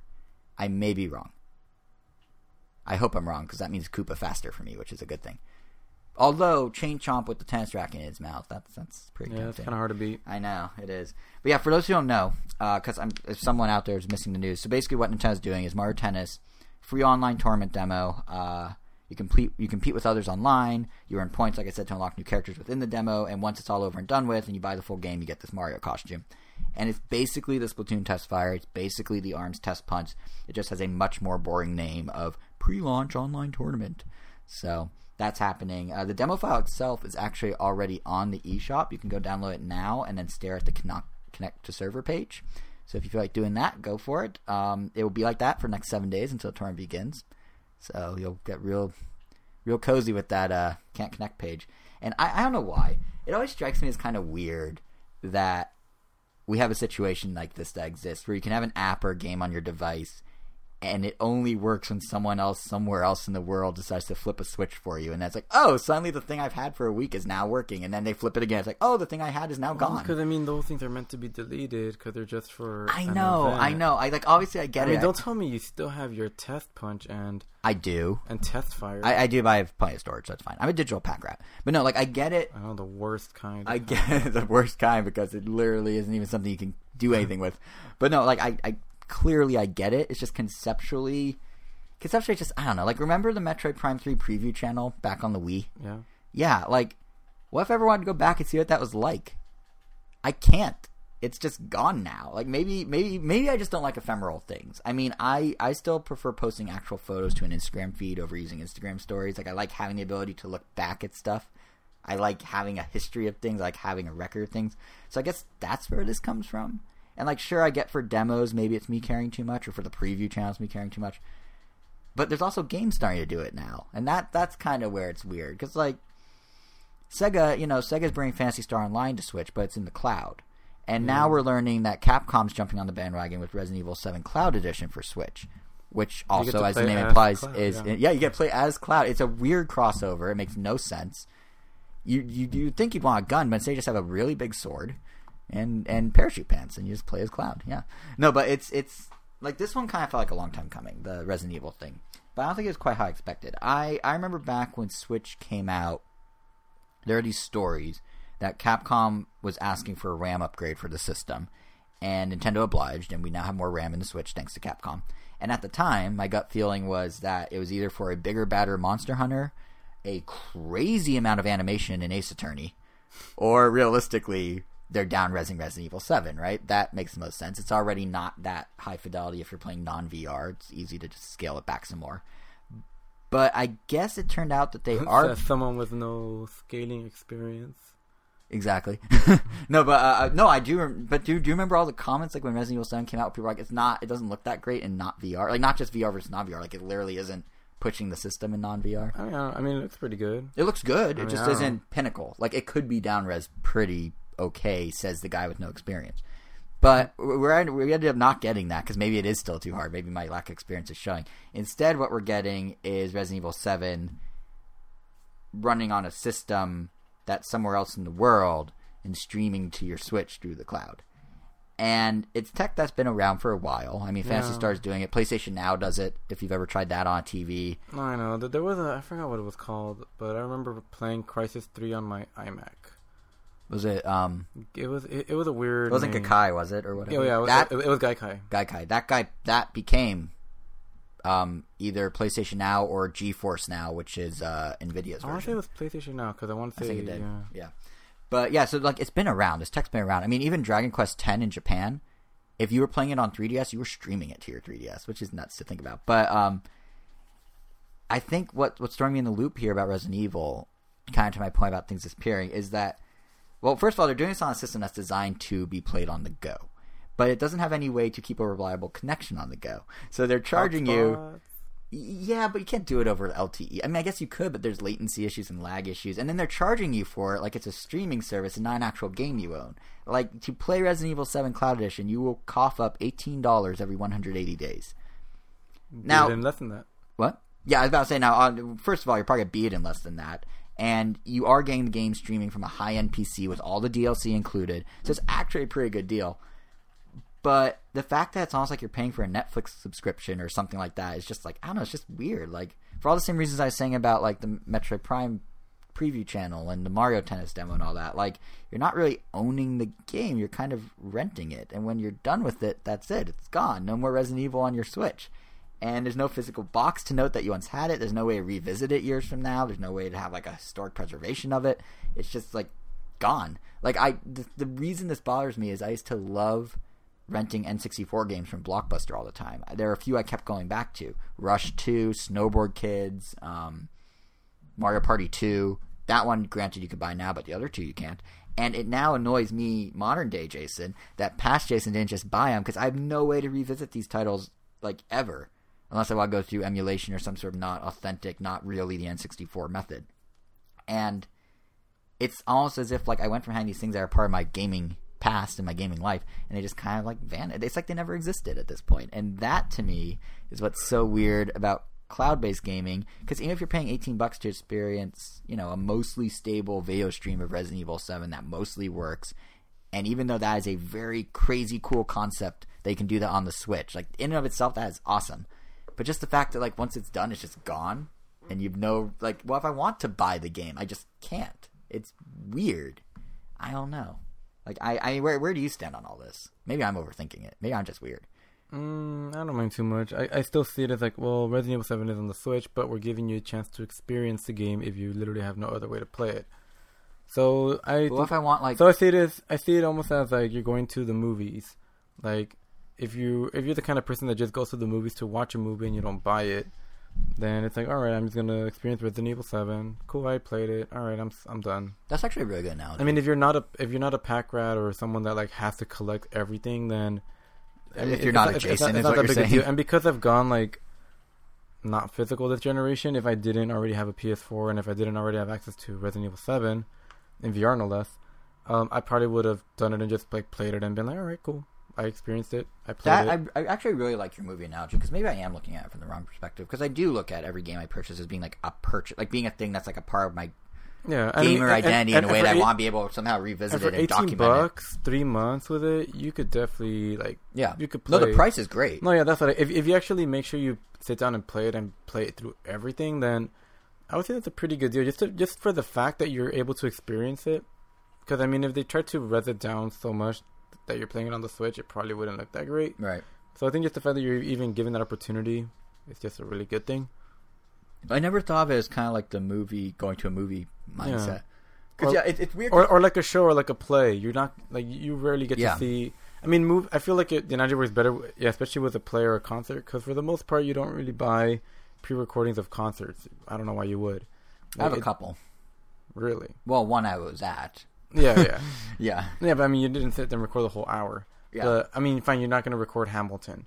Like, you can't. You're not really supposed to. Right. Like, I mean, yeah, I think. No, that's fair. Yeah. So it's more like watching Hamilton or like the Book of Mormon. That's such an interesting comparison, because I've always, like, we talked about this on the show in the past about DLC. They are stories. It is a storytelling medium. It's just a different format. It's just something we have to kind of shift gears, because this is the only format where you can go from a almost exclusive story based, like, scenario and a purely let's play for endless hours of non-progressional fun. And it's all the same. Yeah, and it's in the same thing. You can't really do that with a movie. It's true. Like, you can't. And I think that's part of the whole, because I always look at games as like it's so flexible. That's why it's still a young medium compared to especially compared to film. That's true. But yeah, I think maybe I just need to shift my view a little, because like you definitely. I know, because I'm thinking, like, I always look at games as like something you obtain and have. You're getting older, Jason. Grow up. Maybe catch up with your body. I know. Because your body's also giving out already. So Oh, thanks. No, but I do think part of it is like, because yeah, it is something I always thought you obtain. And then I was thinking we had this conversation, I want to say in the last year on the show about like how you preserve games when they're digital, like how you like how's there like a museum of these things in the future if servers are turned off, like how's Splatoon work when 4/5 of the game won't work. I mean, going back to the play, like how do you truly preserve? Well, no, but that's my point. Is perhaps gaming's hit some sort of inflection point where it's not. That's just not how it works, and I just need to catch up with that logic because, yeah, like I said, in and of itself, streaming Resident Evil 7 to your Switch, even if you're stuck at home doing it, and being able to play it on your couch or on your TV is really, really cool conceptually. Like the fact that we have that technology is nuts. And honestly, it's that kind of game that you don't really want to play on the go. You really want to play like in a room with your headphones. Atmosphere. Like get like the lights down. Like it's a very atmospheric game, especially. Yeah, more than like you should play. You should play it on your TV. You could also argue that you shouldn't watch Saw on a phone on a bus, but I bet people do. I know they do, and because they can, some will. So I mean, people can. They'll find a way to play Resident Evil not on the TV. They'll, like I said, they'll use their hotspot. Right. They can do it. I mean, if they really want to, they can do it. They really want to. And for those who are interested in checking this out, you can actually download Resident Evil from the Japanese eShop, and it will stream in English to the States. However, due to the distance, I just feel like we should tell people it is going to lag. There's connection stuttering. There's drops fairly often. Most people can't even make it to the mansion. Yeah, the video... What? The mansion? Well, you mean like in the stream they can't? Like in the demo, because you start from your car and you're walking to the mansion, that most people can't even make it to the mansion because it just crashes. Yeah, so if you're outside Japan, this is it's available, but it's very much aimed at Japan. So just keep that in mind if you want to get it. Because, again, it is conceptually, it is super cool that you can do this. Like, just a game that's actually being played on some device somewhere far away. But, they're still ironing out the text. So something to be mindful of. And now, to go from zombies to Rabbids, there's no transition here. We're just doing it. Mario and Rabbids, as part of all this pre-E3 hubbubaloo we're talking about, Ubisoft followed up on a long-time promise they made that they're going to have new DK-themed DLC for Mario and Rabbids Kingdom Battle. And sure enough... They have now announced it. It's coming out next month, and it's called Donkey Kong's Adventure. And I have to say, didn't they announce it a long time ago? They announced it was coming, but now they actually announced it. I mean, we had a whole trailer video with Donkey Kong. We have a pre-rendered thing. Now we have actual gameplay. Oh yeah. I mean, it was announced before. Yeah, I mean, they actually. I guess I should say unveiled it. That's probably the better word. They announced it. Now they unveiled what it is, or they revealed the details, or they showed it off. What it is now is what I'm trying to say. It's called, we know more. We know more, and it's called Donkey Kong's Adventure, and it actually has a ton of like they put so much effort into this. They could have just pumped out some new maps in a new setting and called it a day, but apparently we're talking 10 hours of additional content. That's about 50% of the original game. So they have added a third more game to your game, or half more, 50% more game to your game, which is pretty cool. And then of those 10 hours, there's going to be 4 new zones to explore. There's going to be new battle mechanics, and perhaps best of all, there's a cranky rabbit. There's a cranky Kong rabbit. He has a cane, he has the glasses, he has everything. He's actually replacing Beepo in the DLC. So when you walk around the world in between the battles, you are controlling Cranky Rabbit, which is the greatest, really. But isn't he just riding Beepo? I thought you're actually controlling him. I mean, it looks like he's riding Beepo just like as a unicycle. Either way, either way, he's steering the unicycle. You're controlling the Cranky Rabbit. I mean, yeah, it's a technicality, but I'm sticking with it because Cranky Rabbit's great. He's quite possibly the best thing that's happened to this game. The best thing that's happened to humanity. The invention of the internet got nothing on Cranky Rabbit. But more interesting than him, honestly, are the battle mechanic changes because they didn't put Funky in it. Yeah, right. They could have had a new Funky mode. Yeah. What? Missed opportunity. Unless he's there secretly. I feel like all these Funky hype and stuff makes it almost like a guarantee that Funky's gonna appear in Smash Brothers in some way. There's gonna be assist trophy. His reveal trailer will be here's Funky mode, and then it's. I mean, I wouldn't rule him out in Rabbids at least because you saw the trailer for this, right? They played Donkey Kong 64 music. They're doing their due diligence of Donkey Kong history. So if Funky shows up, that would make sense. But what we do know is the battle mechanics. We don't know if Funky will be there, but we do know the battle mechanics. And as was the case with the rest of the cast, DK's got his own abilities. In this case, that means he can actually pick up and throw anything on the stage. Cover blocks, enemies, teammates. If it's a teammate, if he throws Cranky Rabbit can actually do a mid-air attack. So basically, from a strategy perspective, this isn't just they're making new maps. They're opening up a whole new range of possibilities because now you can essentially get a second move for one of your teammates pretty much every turn. Or you can cancel out an enemy pretty much on spot because you could take an enemy and throw it into the spawn spot and basically clog it. So there's like all these new ideas of how you can make your way through these levels, which is kind of cool. And the levels themselves have new ramps and vines and other things to interact with. So there's a lot of stuff they're adding beyond just what they needed to do as a bare minimum.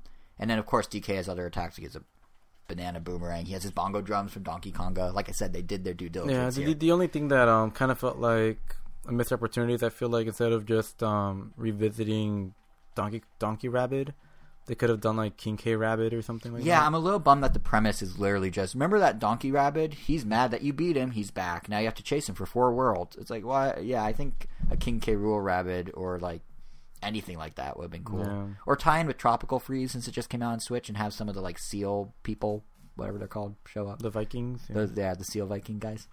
But alas, nonetheless, like it's still actually pretty. Like I did not expect it to be this much or this good looking. Yeah. Like it's above and beyond, and it's actually going to be relaunched with the game. They're going to re-release it in retail as a gold edition, and it'll have Donkey Kong included in new box art and everything sometime next month.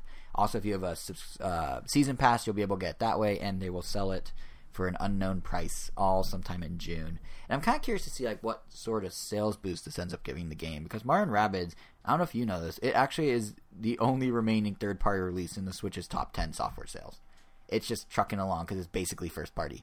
At least here in the U.S. and at least in the month of April. Like, it's been consistently there. Everything else is first-party, but there's Mario & Rabbids in spot number, like, 6 or 7, and I imagine a proper relaunch with Donkey Kong and whatnot will move it back up the charts, which... Mario and Donkey Kong and Rabbids. Mario and Donkey Kong and Rabbids, oh my. But yeah, it's, I assume it's going to move it back up the charts, which nicely brings us to, yes, the April NPD sales charts. It's time for Adjacent Sales Corner, y'all. Here we go. Get ready. And, you know, Angel, I heard that sigh, but I think you'd actually find this month interesting.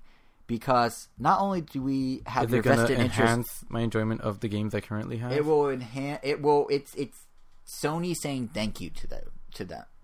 Sony saying thank you from them to you. But let me explain that. Wow, I'm just breaking. But no, it's yeah, you have the vested interest in Nintendo, of course, but you have this newfound vested interest in PlayStation, and Sony is absolutely killing it. Or absolutely killed it in April. Did they say the PS4 has at least 3 more years in its life? They said it has at least 3 more years, which is a weird thing to say. Like, why? Because originally they said, "Oh, we're winding down the PS4," by which we mean 3 years. It's like, why even tease it at that point? Like, what are you achieving? But they have plenty of life in PS4 if these numbers are any indication, because you were one of many, many people who jumped on the PS4 bandwagon in the month of April, and you did it for God of War, and so a lot of others, because it gave PS4 the highest April unit sales for a console since the Wii back in April 2009. Wow. Not only that, but in terms of dollars, like dollar sales, like in terms of just money made, the highest console performance in the month of April since 2008 with the Wii. Like, Sony is killing it, and you contributed one system to that. So good for you. You made history. But no, it's and they also had just a great month in general. Like, software sales for PS4 in April are the highest any platform has ever had in the month of April since they started doing the charts in 1995. And that's because of God of War, which has already sold 5 million copies. Jeez. That's because of Far Cry. It's only been like a month and a half. I know. And now keep in mind, this is only April, so this chart ends like first week of May or so. So we're only even more impressive. Yeah. Then. I think the 5 million might extend beyond that, but everything else is just talking April. And, you know, it's because God of War is number 1. Far Cry 5 was number 2, and that's selling pretty well on PS4. And then also a PS4 exclusive, MLB The Show, was number 3 on the chart. So they just dominated the top 3. And like it was a great month for Sony, is what I'm saying. And it was so good, it helped boost the industry overall by 18% compared to where we were a year ago. And a year ago was the Switch launch, basically. Like the second month of Switch. So Sony's really killing it. That's not to say Nintendo had a bad month, though. They had 4 games in the top 10, including Mario Kart 8 at number 6, Mario Odyssey at number 9. If you expand that list to the top 20, you got both Breath of the Wild and Kirby Star Allies making the list again. But there are 2 specific Nintendo games I'd like to highlight. First up, Donkey Kong Country Tropical Freeze. So technically it came out in May. And this is the April sales chart.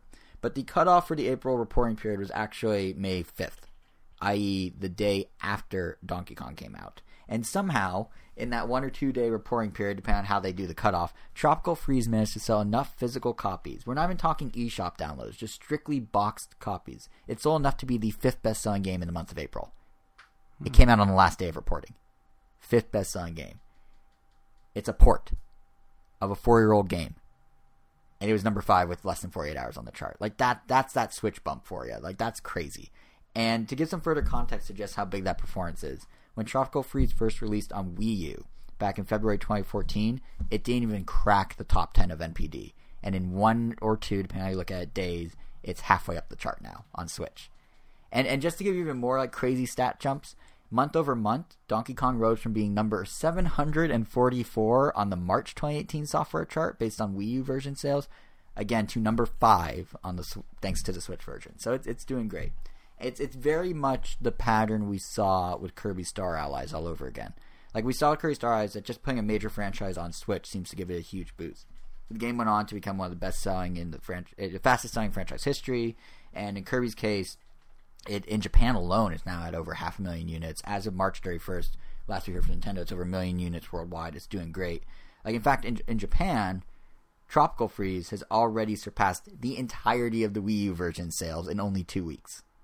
2 weeks. Wow. So this game is killing it, and it's not, or all these games. The Switch bump is real. Is what I'm trying to say. Nintendo and Sony are doing well. I mean, Microsoft must be doing amazing too. Then they're actually up year over year with Xbox, but But Sea of Thieves has already dropped out of the top 10. It was like really good in March, and it just kind of disappeared in April.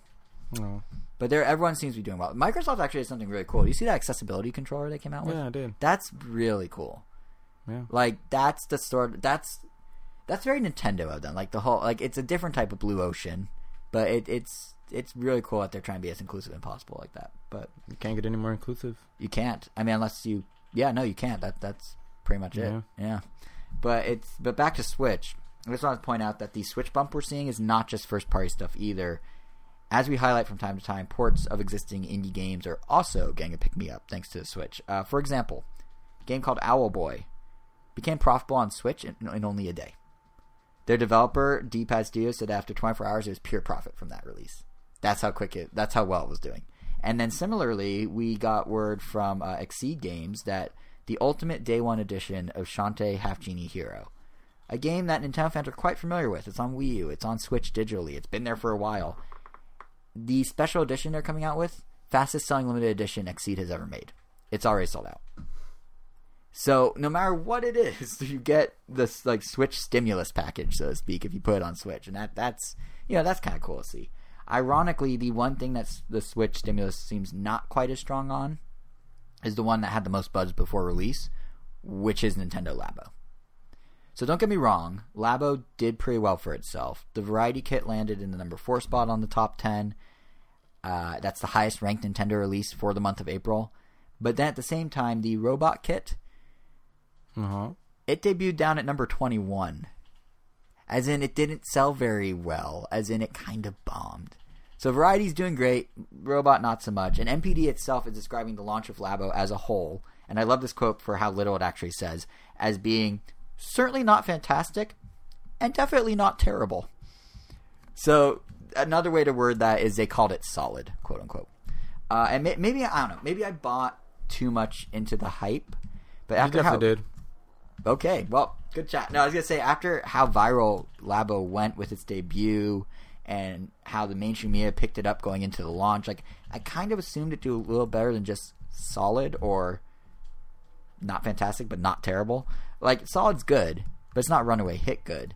And it's conflicting really because, like, I knew, and we discussed it on the show before, like, I knew that Labo was going to be slow out of the gate. We've talked about how you'll need word of mouth to do well, and how likely pick up momentum going to the holidays, much like any toy would do, because Labo's a toy before it's a game, you know. But I guess I just thought I'd do a little more than not fantastic and not terrible. I don't know, like, especially in light of how many videos of creations were being shared, in light of how Nintendo had that creator contest going where they're encouraging weird new ideas. I mean, we even had that UPS video where they built a Toy-Con carrying case, and the video did so well that UPS is now actually considering really building and selling the carrying case. Like, all that to me points to Labo not just being solid, but something more than that. And I'm not trying to sound like down and out on this because, again, it did have a solid launch. Number 4 is nothing to scoff at. Even if number 21 for the robot kit maybe is, number 4 on the chart is good when you're selling cardboard. And it's just like when you compare it against the hype, it seems, I don't know, a bit lackluster, I guess. Yeah. Yeah. Visually, when I went to pick up my God of War. Do you see boxes around? No, yeah, that's what. It looked like about for every 2 PS4s that sold a God of War, there was like 1 Labo kit. Which the chart reflects that because it's the 4th and God of War is the 1st. But yeah, what about on your end when you picked up your Labo? It's like a 50-50 split, weirdly. But I work near game companies. I've now learned. I knew Square Enix was next door to me, but it turns out like Activision has a office like right down the street. Com2uS has an office nearby. There's a couple others, so I have a skewed view because there's a lot of game people buying gamey things. So it was about 50-50 at my Best Buy. But yeah, it's also I think part of why the Labo thing feels kind of lackluster is it may also be why to some extent Switch sales in the U.S. in the month of April are actually down year over year. Naturally, it's hard to compare with the month after launch. Like April 2017 was crazy because Switch was riding the launch buzz. Everyone was talking about it, had great word of mouth. So seeing it down a year later kind of makes sense. But according to leaked numbers that have not been confirmed, but likely true, the Switch may be down as much as 39% year over year. And I can't help but wonder in the back of my mind if Nintendo thought they'd do a bit better with Labo as a system seller right out of the gate than they are. Like, they probably anticipated Switch would dip, and they're probably like, well, we have nothing that really sells a system from January till April, but then come April 20th, we got Labo, and that's going to do it. And it didn't really do it. So now it's kind of a matter, I guess, of just seeing how Nintendo plans to carry the Labo momentum that does exist, going forward through the summer into the holidays. They seem to be making all the right moves. They took it to Maker Faire, which is absolutely the right audience for Labo. They stuck it on the Today Show. They've been doing constant updates to the Switch's built-in news channel with the pre-made Toy-Con Garage codes that you can just pop in or install on your game and then just kind of try them out. And most notably, they actually did a full Nintendo Labo music video with Ariana Grande, Jimmy Fallon, and The Roots. Did you see that? It's actually pretty slickly produced. No. We have a link for anyone who hasn't seen it besides Angel. We have a link. I saw pictures of it. That's close enough to seeing it. I didn't see the video, but it looked pretty cool. I saw pictures of the how it looked open, how it looked closed, and the lock and key. And I'm like, wow, they. Oh, you're still on the UPS box. No. I meant the Labo video. The Jimmy Fallon and The Roots and Ariana Grande. No, I just saw pictures of that. No. Yeah, it's Jimmy Fallon. No. Yeah, I know you're not the biggest fan, but it's well, we have a link to it at the blog post at ringonnintendo.com for this episode if anyone wants to watch it. But like as a marketing move, it's pretty slickly done. Like it's a riff. So Fallon does this bit every so often with artists called Classroom Instruments or Classroom something like that, and it's Fallon and The Roots, and they perform a song with the artist, but they only use Classroom instruments, like a xylophone and a triangle and that sort of thing. But here, what they actually did is they built everything out of cardboard. They programmed each instrument using Toy-Con Garage or using existing Toy-Cons in different ways. So like Questlove, the Roots drummer, he had the robot suit on, and every time he pulled it, it'd do a note. Or like Black Thought, who's like their main MC, he had the fishing reel, and he'd spin it, and it would make a sound or whatever. And they did an entire performance of Ariana Grande's new single using just Labo. And it's very, very well done, and absolutely feels like the type of move Nintendo needs to make to get Labo, in the mainstream conscious even more. Has about 4 million views.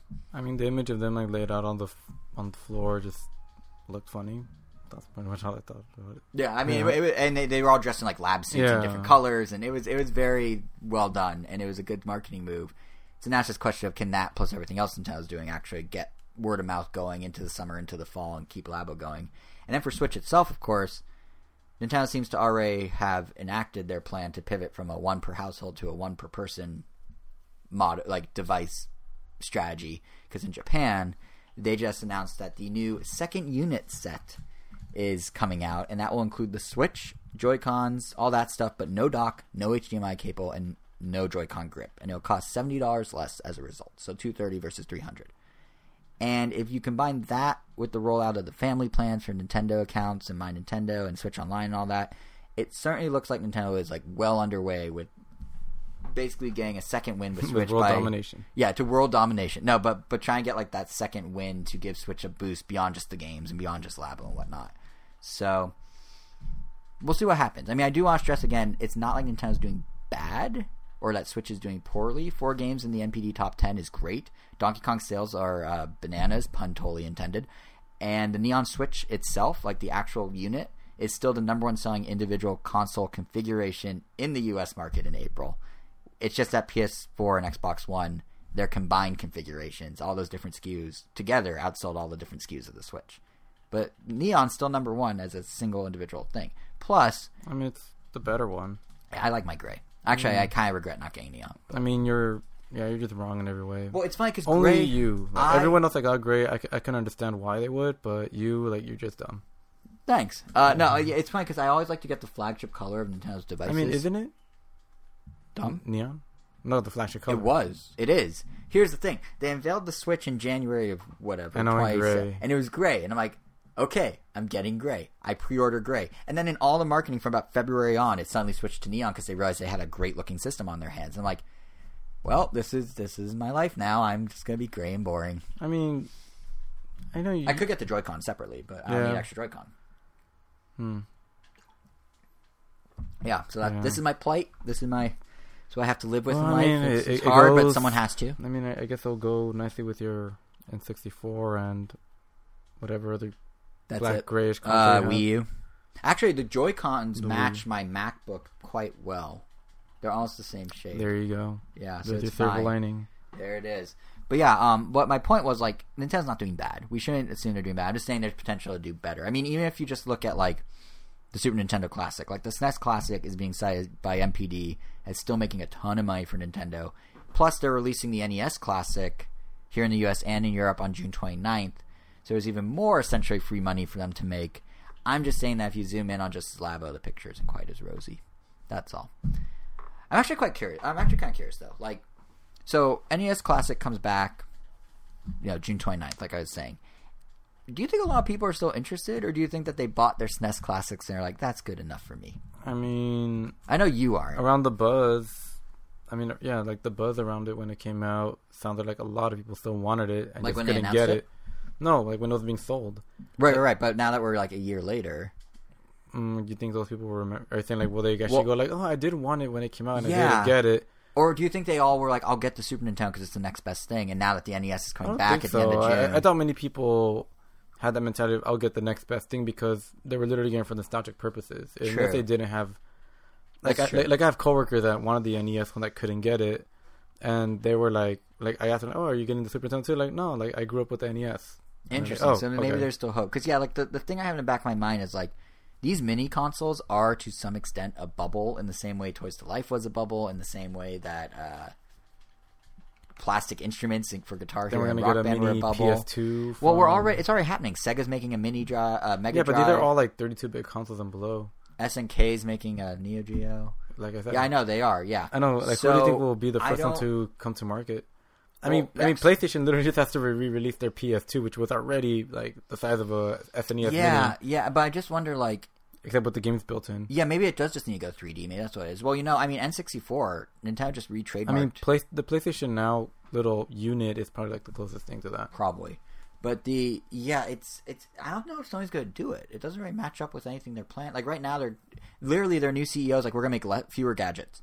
So I don't see them immediately being like, except this one. But maybe. But I think if anyone's going to do 3D mini console first, it's probably going to be Nintendo. Because they already have the precedent, and they just the other day re-trademarked Nintendo 64 for gaming purposes. Now, everyone's freaking out saying this must mean the mini. I'm pretty sure Nintendo saves their trademarks for all their devices because they don't want some other company being like, hey, check out our N64. But nonetheless, it does line up nicely with wishes for an N64 mini. So maybe it'll happen.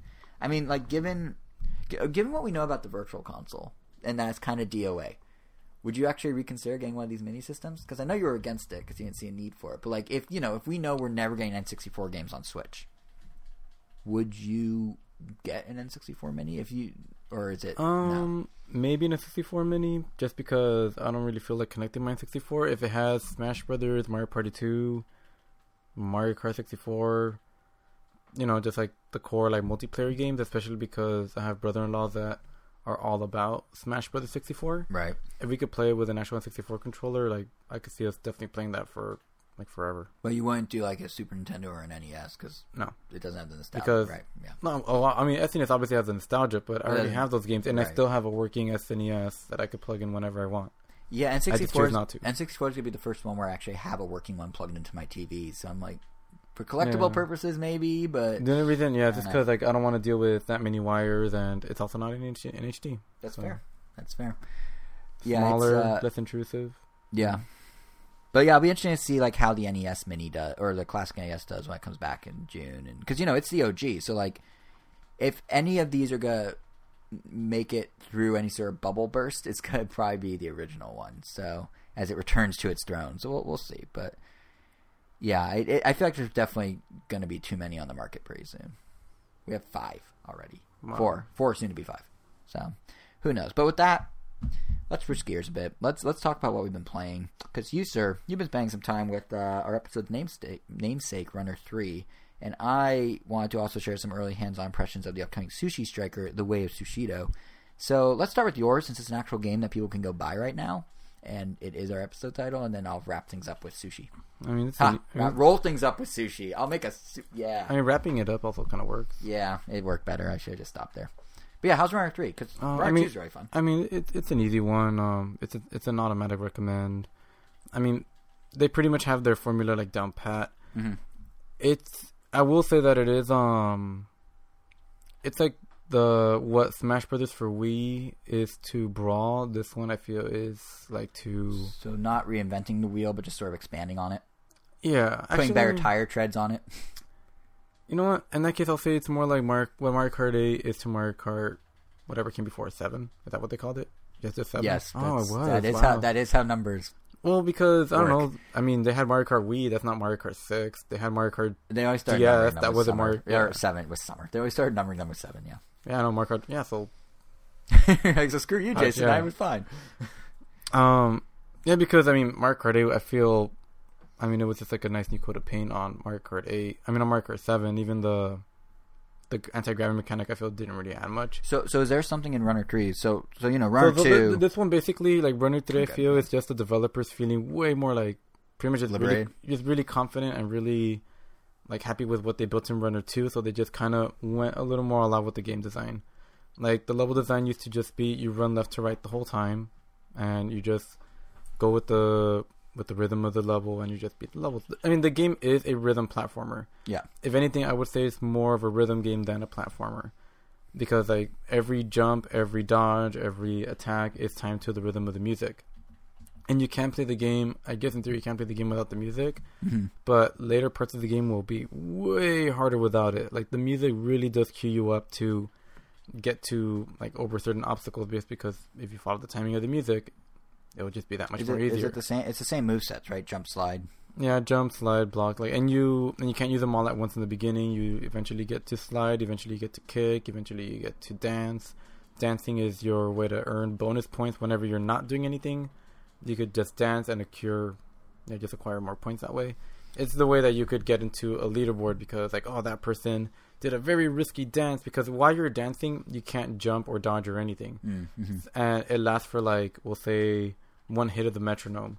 So if you dance at the wrong time, you might end up killing yourself. So finding spots to dance becomes essentially the meta game. Like, where can I dance so that I could get more points, so that I could reach the top of the leaderboard? So it sounds like you're saying you can dance when you want to. Not all the time.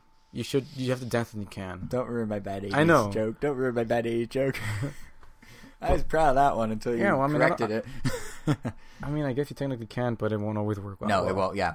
Well, that's part of the strategy of it all, right? Is you need to know when to pull it off. But, like, one of the things that like struck me the most from the very beginning, especially compared to Runner 2, and this only you really notice if you played Runner 2, is that the music it's a lot whimsier and silly.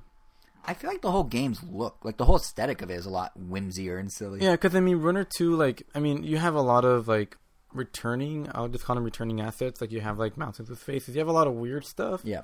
But I feel like Runner 3 definitely just, like, multiplied it by, like, 10. Like, like I said, like they got way more comfortable with what they had, and they just like went all out with it. Like the backdrops are so wacky and I don't know where that they're almost like really they're just very distracting. It's almost a reward to be the person watching, and you could just sit back and watch someone play it. But like getting back to the music though, because that is like the core aspect of it. Like you kind of rotate between 2 or 3 tracks per world. So you, as soon as you start a level, you'll know like, all right, which track am I dealing with? And eventually, once you get to know the track, you'll know like when certain beats are hit. Maybe it's the off beats. Maybe it's the, I don't know what to call the off beats, the on beat ones. Like just based on the terrain of the level, you'll get across obstacles that before you might have thought were impossible to get through, but because of the music, you get through them. But the music in Runner 2 used to sound more, I don't know, it had like kind of a synthy, like a, you know, it like was more synth. bit trippy when it was, because it still had the bit trip roots, right? Well, sort Or of. Like, techno-y. well, I mean, that came in way more towards the end, but like it just used like the synth a lot more. Like everything just kind of had an echoey synth to it, no matter what the track was. But Runner 3's music is, like I said, like, just more whimsical and silly in the sense that you have a lot of more a cappella tracks. You have some tracks that are literally just people making different sound effects with their mouths. Like it's like a whole group of people making the entire like track with just like mouth noises. Like, and then there's other tracks that just sound like way more cartoony, almost like it got pulled from like Looney Tunes or something. Like I don't know, it's interesting. It's a very upbeat game. It's like way more upbeat than before. Like the one before almost had kind of like mysterious alien on a mission, and this one is more like, oh, we're just here to have fun. Just sit down and. This one sounds like Adult Swim made it. In some ways. Basically. That's a very good way to put it. Thank you. Just without any of the drugs, the R-rated stuff, but yeah, drugs, the sex, or whatever. And it still has the same level of difficulty, if not more. Like now you have multiple tracks. You could collect each level. You can collect 100 gold, 100 gold bricks. Or after beating that and collecting the 100 gold bricks, you can go back and replay the level and try to collect the 25 gems. And every once in a while, you'll come through a level where you could take on a side quest that has this character that asks you, go collect 3 of these things and then return to me. And doing that will reward you with a new character. And throughout these activities, you could collect, I think it was VHSs, and you could like play like these. I guess these are even more Looney Tunes style level. They're like 2D. Those are retro challenges. Yeah, the retro challenges. Yeah, they're like 2D. Like in Runner 2, they were like 16-bit. Yeah. But in this one, they're more like 2D animated. It looks really cool. Even the cover of the soundtrack of the retro levels is literally the Looney Tune rings, where you see like Porky come out and it says that's all, folks. But it's Commander Video. Yeah, but it's Commander Video. Nice. Fun fact, I don't know how many of you even know the band Steamage, but Steamage composed the music for this game, and they were actually the ones that composed a really, really well made Metroid Metal soundtrack like maybe 12 years ago. Wait, is that the one with it's blank cover but Samus in the middle, 8-bit Samus with a little 8-bit guitar? Yeah. Yep. Yeah, I think I have that from back in the day. Oh yeah, I love that soundtrack. It's just and so they did well Runner? done. Yeah, and they did contributed? they did the retro levels. That's still really so cool. They have kind of like an electrical zany guitar cool. metal riff to them. It's really well done. The regular soundtrack is done by one gentleman, I forgot what his name was, but Steamage just kind of like popped out of my like, whoa, Steamage, they're back. I still have their album. Like I love listening to their Metroid covers. But yeah, I mean the game is as difficult as you want it to be. You have a bunch of like characters to pick from. Like as you unlock them, you have a bunch of cool costumes that you get to unlock and buy at a store. A lot of cameos. I mean, you get to play as Charles Martinet. That's my favorite thing. Which is amazing. Like, that's so meta. Because for those who don't know, he narrated Runner 2 and Runner 3, and of course is Mario. And his narrating is like even more like zany in this one. Like one of the first things that you hear is like that I just like made me laugh. It's like, oh, I'm Charles Martinet and you're not, and this is Runner 3. Oh, that's an SNL reference right there. That's a quality Chevy Chase reference from early SNL. Is it now? Well, I wouldn't know, but that's good to know. Yep. Yeah. The more you know. Shovel Knight's also in this, isn't he? Yes. Yeah. Shovel Knight's in everything. Shovel Knight is just the indie go-to They guy. literally just shove him into anything. He's in that. I mean, they shovel him into anything. Yeah. But he's in that something Gunner Striker Sword Blade. Blade Strangers. Blade Strangers. Nicholas. Yeah, I think we mentioned that last episode. Yeah, and he's very buff. And he's Blade also Strangers. in the puzzle crossover game. He is? I didn't know I he think was. so. Oh, in Crystal Crisis? Crystal Crisis.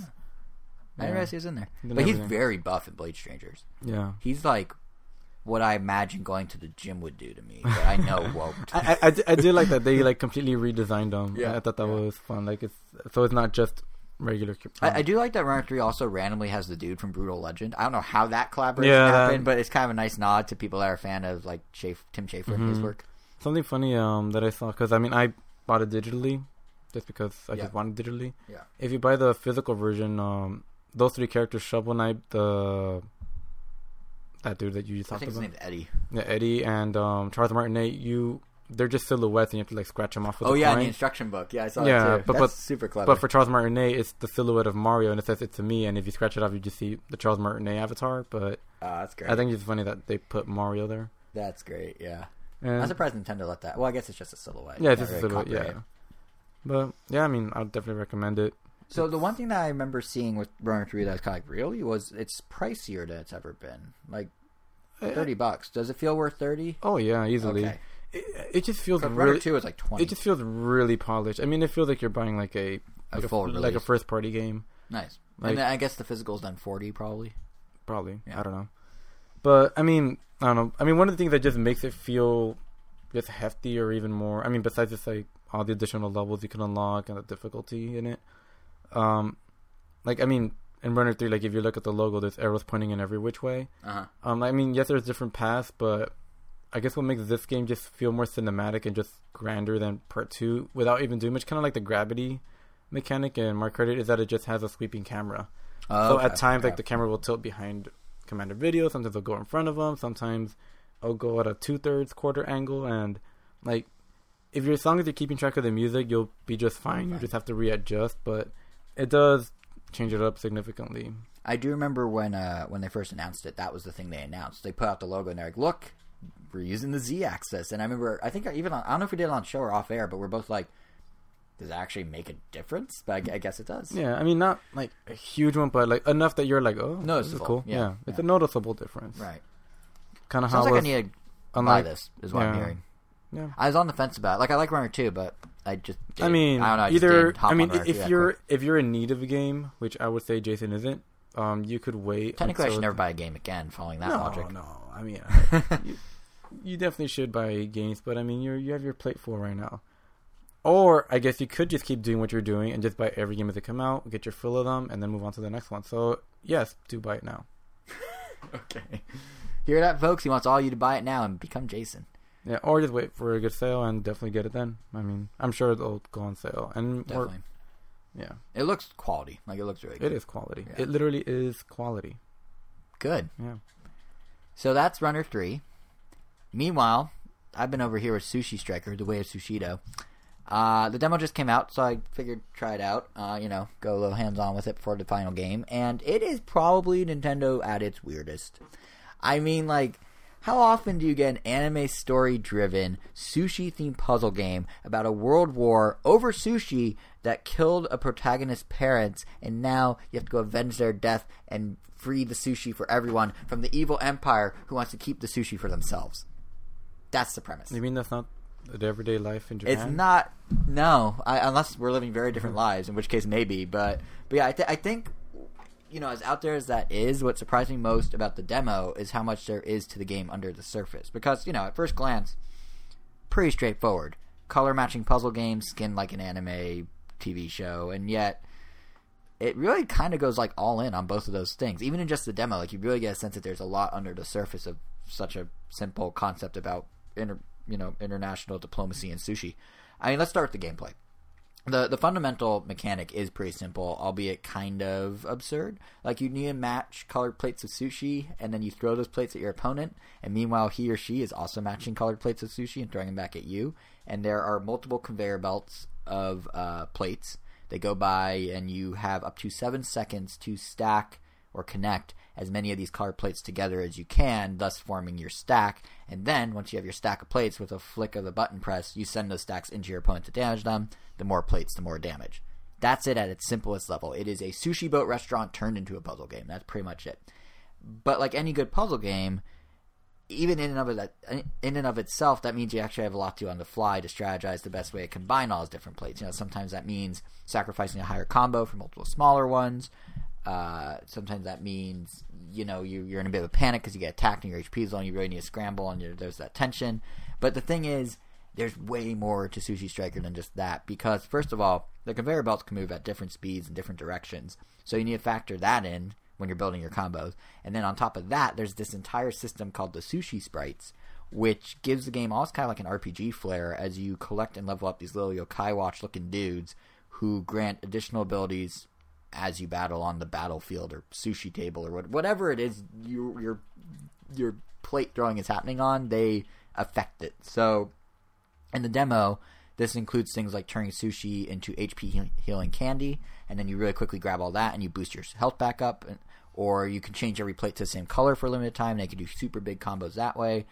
And the thing is, you have Sushi Sprites, but your opponent also has Sushi Sprites. So I imagine in the full game, this becomes a full-on like RPG-style rock, paper, scissors scenario where you need to choose the right 3 sprites to bring into battle to outdo your opponent's abilities with his sprites. And as if that wasn't enough going on at once, so you got the basic puzzle game, the conveyor belt, Pandemonium, the Sushi Sprites. On top of that, there's all these other combo systems in play where you can give yourself percentage boosts around matching certain colors at certain times to boost certain stacks to be more powerful when they hit the other person. And it's just, there's like 5 or 6 layers to this game at any one time. And it's like, looking at it, it looks like a simple match 3 sort of deal, but no, it's more of a puzzle RPG that is just like a puzzle game straight up. The one thing I'll know about the gameplay, though, is that it definitely feels like it was made with the 3DS in mind, which makes sense because, it started on 3DS. But like the button controls work. They work well enough. You hold down A and then I thought you were going to meant the layout is very the layout's narrow. The layout's not even that bad. So they managed to map it over to the 3DS screen, the Switch screen just fine. I think there'd probably be more breathability on the 3DS because you would have yourself on the lower screen and the opponent entirely on the top screen. But this one works. I didn't have a problem with that. But the thing that's kind of interesting is, like, if you play with the button controls, you hold down A and then you swing the control stick around to point at the different sushis you want, basically, and then it kind of connects them. But it just feels much easier to just drag your finger along the touchscreen on the Switch and get them that way, which, I think is a leftover from the fact that it was made for the 3DS originally, where it was a touchscreen. The nice thing is that you can actually use a combo of the 2 control setups. So you can use buttons and touch. So what I found myself doing is I'd use touch to collect I ended up using buttons to collect the plates just because that was where my hand happened to be, but then I'd use touch to highlight the Sushi Sprite abilities. So like they're on the left side on the bottom screen, so you just tap them and go straight and trigger the ability. So I was doing this like 1-2 punch. Granted, full touch felt like the way to go, but I somehow landed in this weird in between where I was doing half touch, half stick, but it worked for me, But back to the idea of like there's more than meets the eye to this game for a minute. I hope the gameplay, the way I describe it, makes sense as kind of this being this deeper thing than you'd expect it to be, but I still need to explain the presentation side. What surprised me about the presentation side is that this game goes all the way in on its premise and story. I mean all in. It has an opening theme song Rip Stravan anime. It has fully voice acted cutscenes. It has a lot of fully animated cutscenes. In the demo, the ratio, and honestly in the demo, the ratio of cutscene to puzzle actual gameplay was probably like 70-30. It's like all cutscenes. I mean, I get there's a lot of exposition going on. How else do you explain a sushi war? But like, arguably, for the sake of demo purposes, it was almost like too much. Like, it was so heavy on the production and so light on the puzzle. It's weird. But you mean like the 10-hour Bravely Default demo? Except this one's not 10 hours. But yeah, kind of like that, where it's just like you didn't actually do much battling. You just kept learning more and more and more. But the thing about the cutscenes here, I mean, Bravely Default, this is true too, but they're very well done. Like, I can't quite tell if they're a send-up to anime or if they're a parody of anime. That's the thing. Like, they're walking that line very closely. I mean, like, it takes the initial premise of the Sushi Wars so seriously that I feel like it's a legitimately trying to be an anime. Because, anime take whatever their concept is very seriously. I mean, not always. I mean, there's like plenty of parody. Yeah. I mean, just look at my favorite anime of all time, which is Baking Bread. Yeah, Baking Bread, and that itself is literally like a parody of anime. They literally parody other animes in that anime. And I feel like that's kind of what Sushi Striker's doing, because like in just the I mean, demo, it almost sounds like a variation of that. yeah, essentially, because in the demo, they throw in basically every trope you can imagine. I mean, you have the main character telling a vision of his dead parents that he doesn't know if he's good enough. You have a mysterious character come out of nowhere that has all the answers and is constantly blowing in the wind and has a weird aura of white light around him. You have, the crazy little character sidekicks in the form of the sushi sprites. You have, like, weird meta jokes where the narrator's talking, but you realize he's not the narrator because suddenly your character's talking back to him. He's actually a sushi sprite you have yet to meet. You have, like, like the big bads that just kind of appear out of nowhere and suddenly know what's going on. It was very much, I think it's a parody. I can't quite decide if it's a parody or if it's just so ridiculous that circled back around to taking itself seriously. But either way, it works for the game. It's charming. It works. It's cool. And again, it's all about sushi. And all those things I just described were in a single demo. Like all those trips. Yeah, it almost sounds like you gave full impression of the game. This is all just the demo. I mean, I don't know how the Sushi Sprite system works beyond the two I've tried. I don't know, like, if the gameplay will take over from the story at some point. All I know is the final game, you're going to have 100+ levels, single player, plus multiplayer, plus online. And, I'm just impressed by how much went into telling the story, even in the demo right now. Like, it just seems... Well, I mean, did it fulfill its purpose as a demo? And... Well, that's the thing, because here's my one concern coming out of the demo is whether the content will match the $50 price tag. I don't know if I got that answer from the demo, because, like, yeah, the cutscenes are elaborate. Yeah, it seems like there'll be a lot of stages in the final game, along with online multiplayer, but you also get those exact same things, or the vast majority of those things, from Puyo Puyo Tetris, which is $10 cheaper, and technically has 2 puzzle games in it. So for $10 more, right? Like, so for $10 more... I'm hopeful that Sushi Striker justifies its price. It certainly has the potential for more depth. Like the whole RPG angle is something deeper than what Puyo Puyo does. But I don't know if I'd buy it day one based on what I experienced in the demo. Like, I'm a sucker for the whole fight through puzzles, like, subgenre. I said that last episode. Boy, you can't say that enough. I think I always said it once this episode. But Sushi Striker clicks with me on that level. I just don't know if the individual puzzle mechanics, while many... click with me on, like, the $50 price tag level. So I appreciate them. I just don't know, and I understand the depth that comes with them. I just don't know if it's fully hooked me. I might try the demo a couple more times. I'm certainly not. I think at this point I'm certainly not going to get it day one. I will say this though, like, the developers, this is clearly a passion project for them based just on the demo. And it really embraces how absurd it is, and it's really good for that. So if nothing else, I would say go try the demo for yourself. See if it feels worth the $50 to you, because who knows, by the time our next episode rolls around, you could very well be playing the final Sushi Striker for yourself because, you like the demo that much. I mean, the game comes out June 8th. Our next episode is June 10th on the eve of E3. It is very possible that someone listening now will very happily be listening to us in 2 weeks while throwing sushi plates at people. You never know. So yeah, I'd say check it out. It's very well done. It's just... and very, like, misleading in the sense of it looks very simple but has a lot to it. It's just, I don't know if it personally fully hooked me, but I like what they're doing with it. It's cool. So with that said, since I sort of already alluded to the next episode, that does do it for this episode. As I mentioned, our next episode's on E3 Eve, basically. We go up on June 10th. Nintendo does their stuff on June 12th. So I would say that you don't want to miss the episode, because my gut feeling is there's going to be a lot happening between now and then. I mean, there's got to be pre-E3 news to cover. There's got to be early Mario Tennis Aces impressions for us to give. Possibly the Pokemon reveal to dissect. If Let's Go Pikachu and Eevee becomes real, who knows? So it's E3 season. Anything can happen. To make sure you get a chance to listen before E3 actually begins, I encourage everyone to subscribe and follow. You can subscribe to us on pretty much any podcast service. Apple Podcasts, Google Play Music, TuneIn, Stitcher, etc., etc. You can also follow us on Twitter at RamNintendo. And you can follow each of us individually on Twitter for our hot takes on all the big pre-E3 news as it breaks, or within a day of it, probably. I'm JSR7. He's Wero, WERRO_O. I'm just whacking the table now. And yeah, this is one of the best times of the year to be a game fan. So, like, soak it up, and we'll see you guys on June 10th.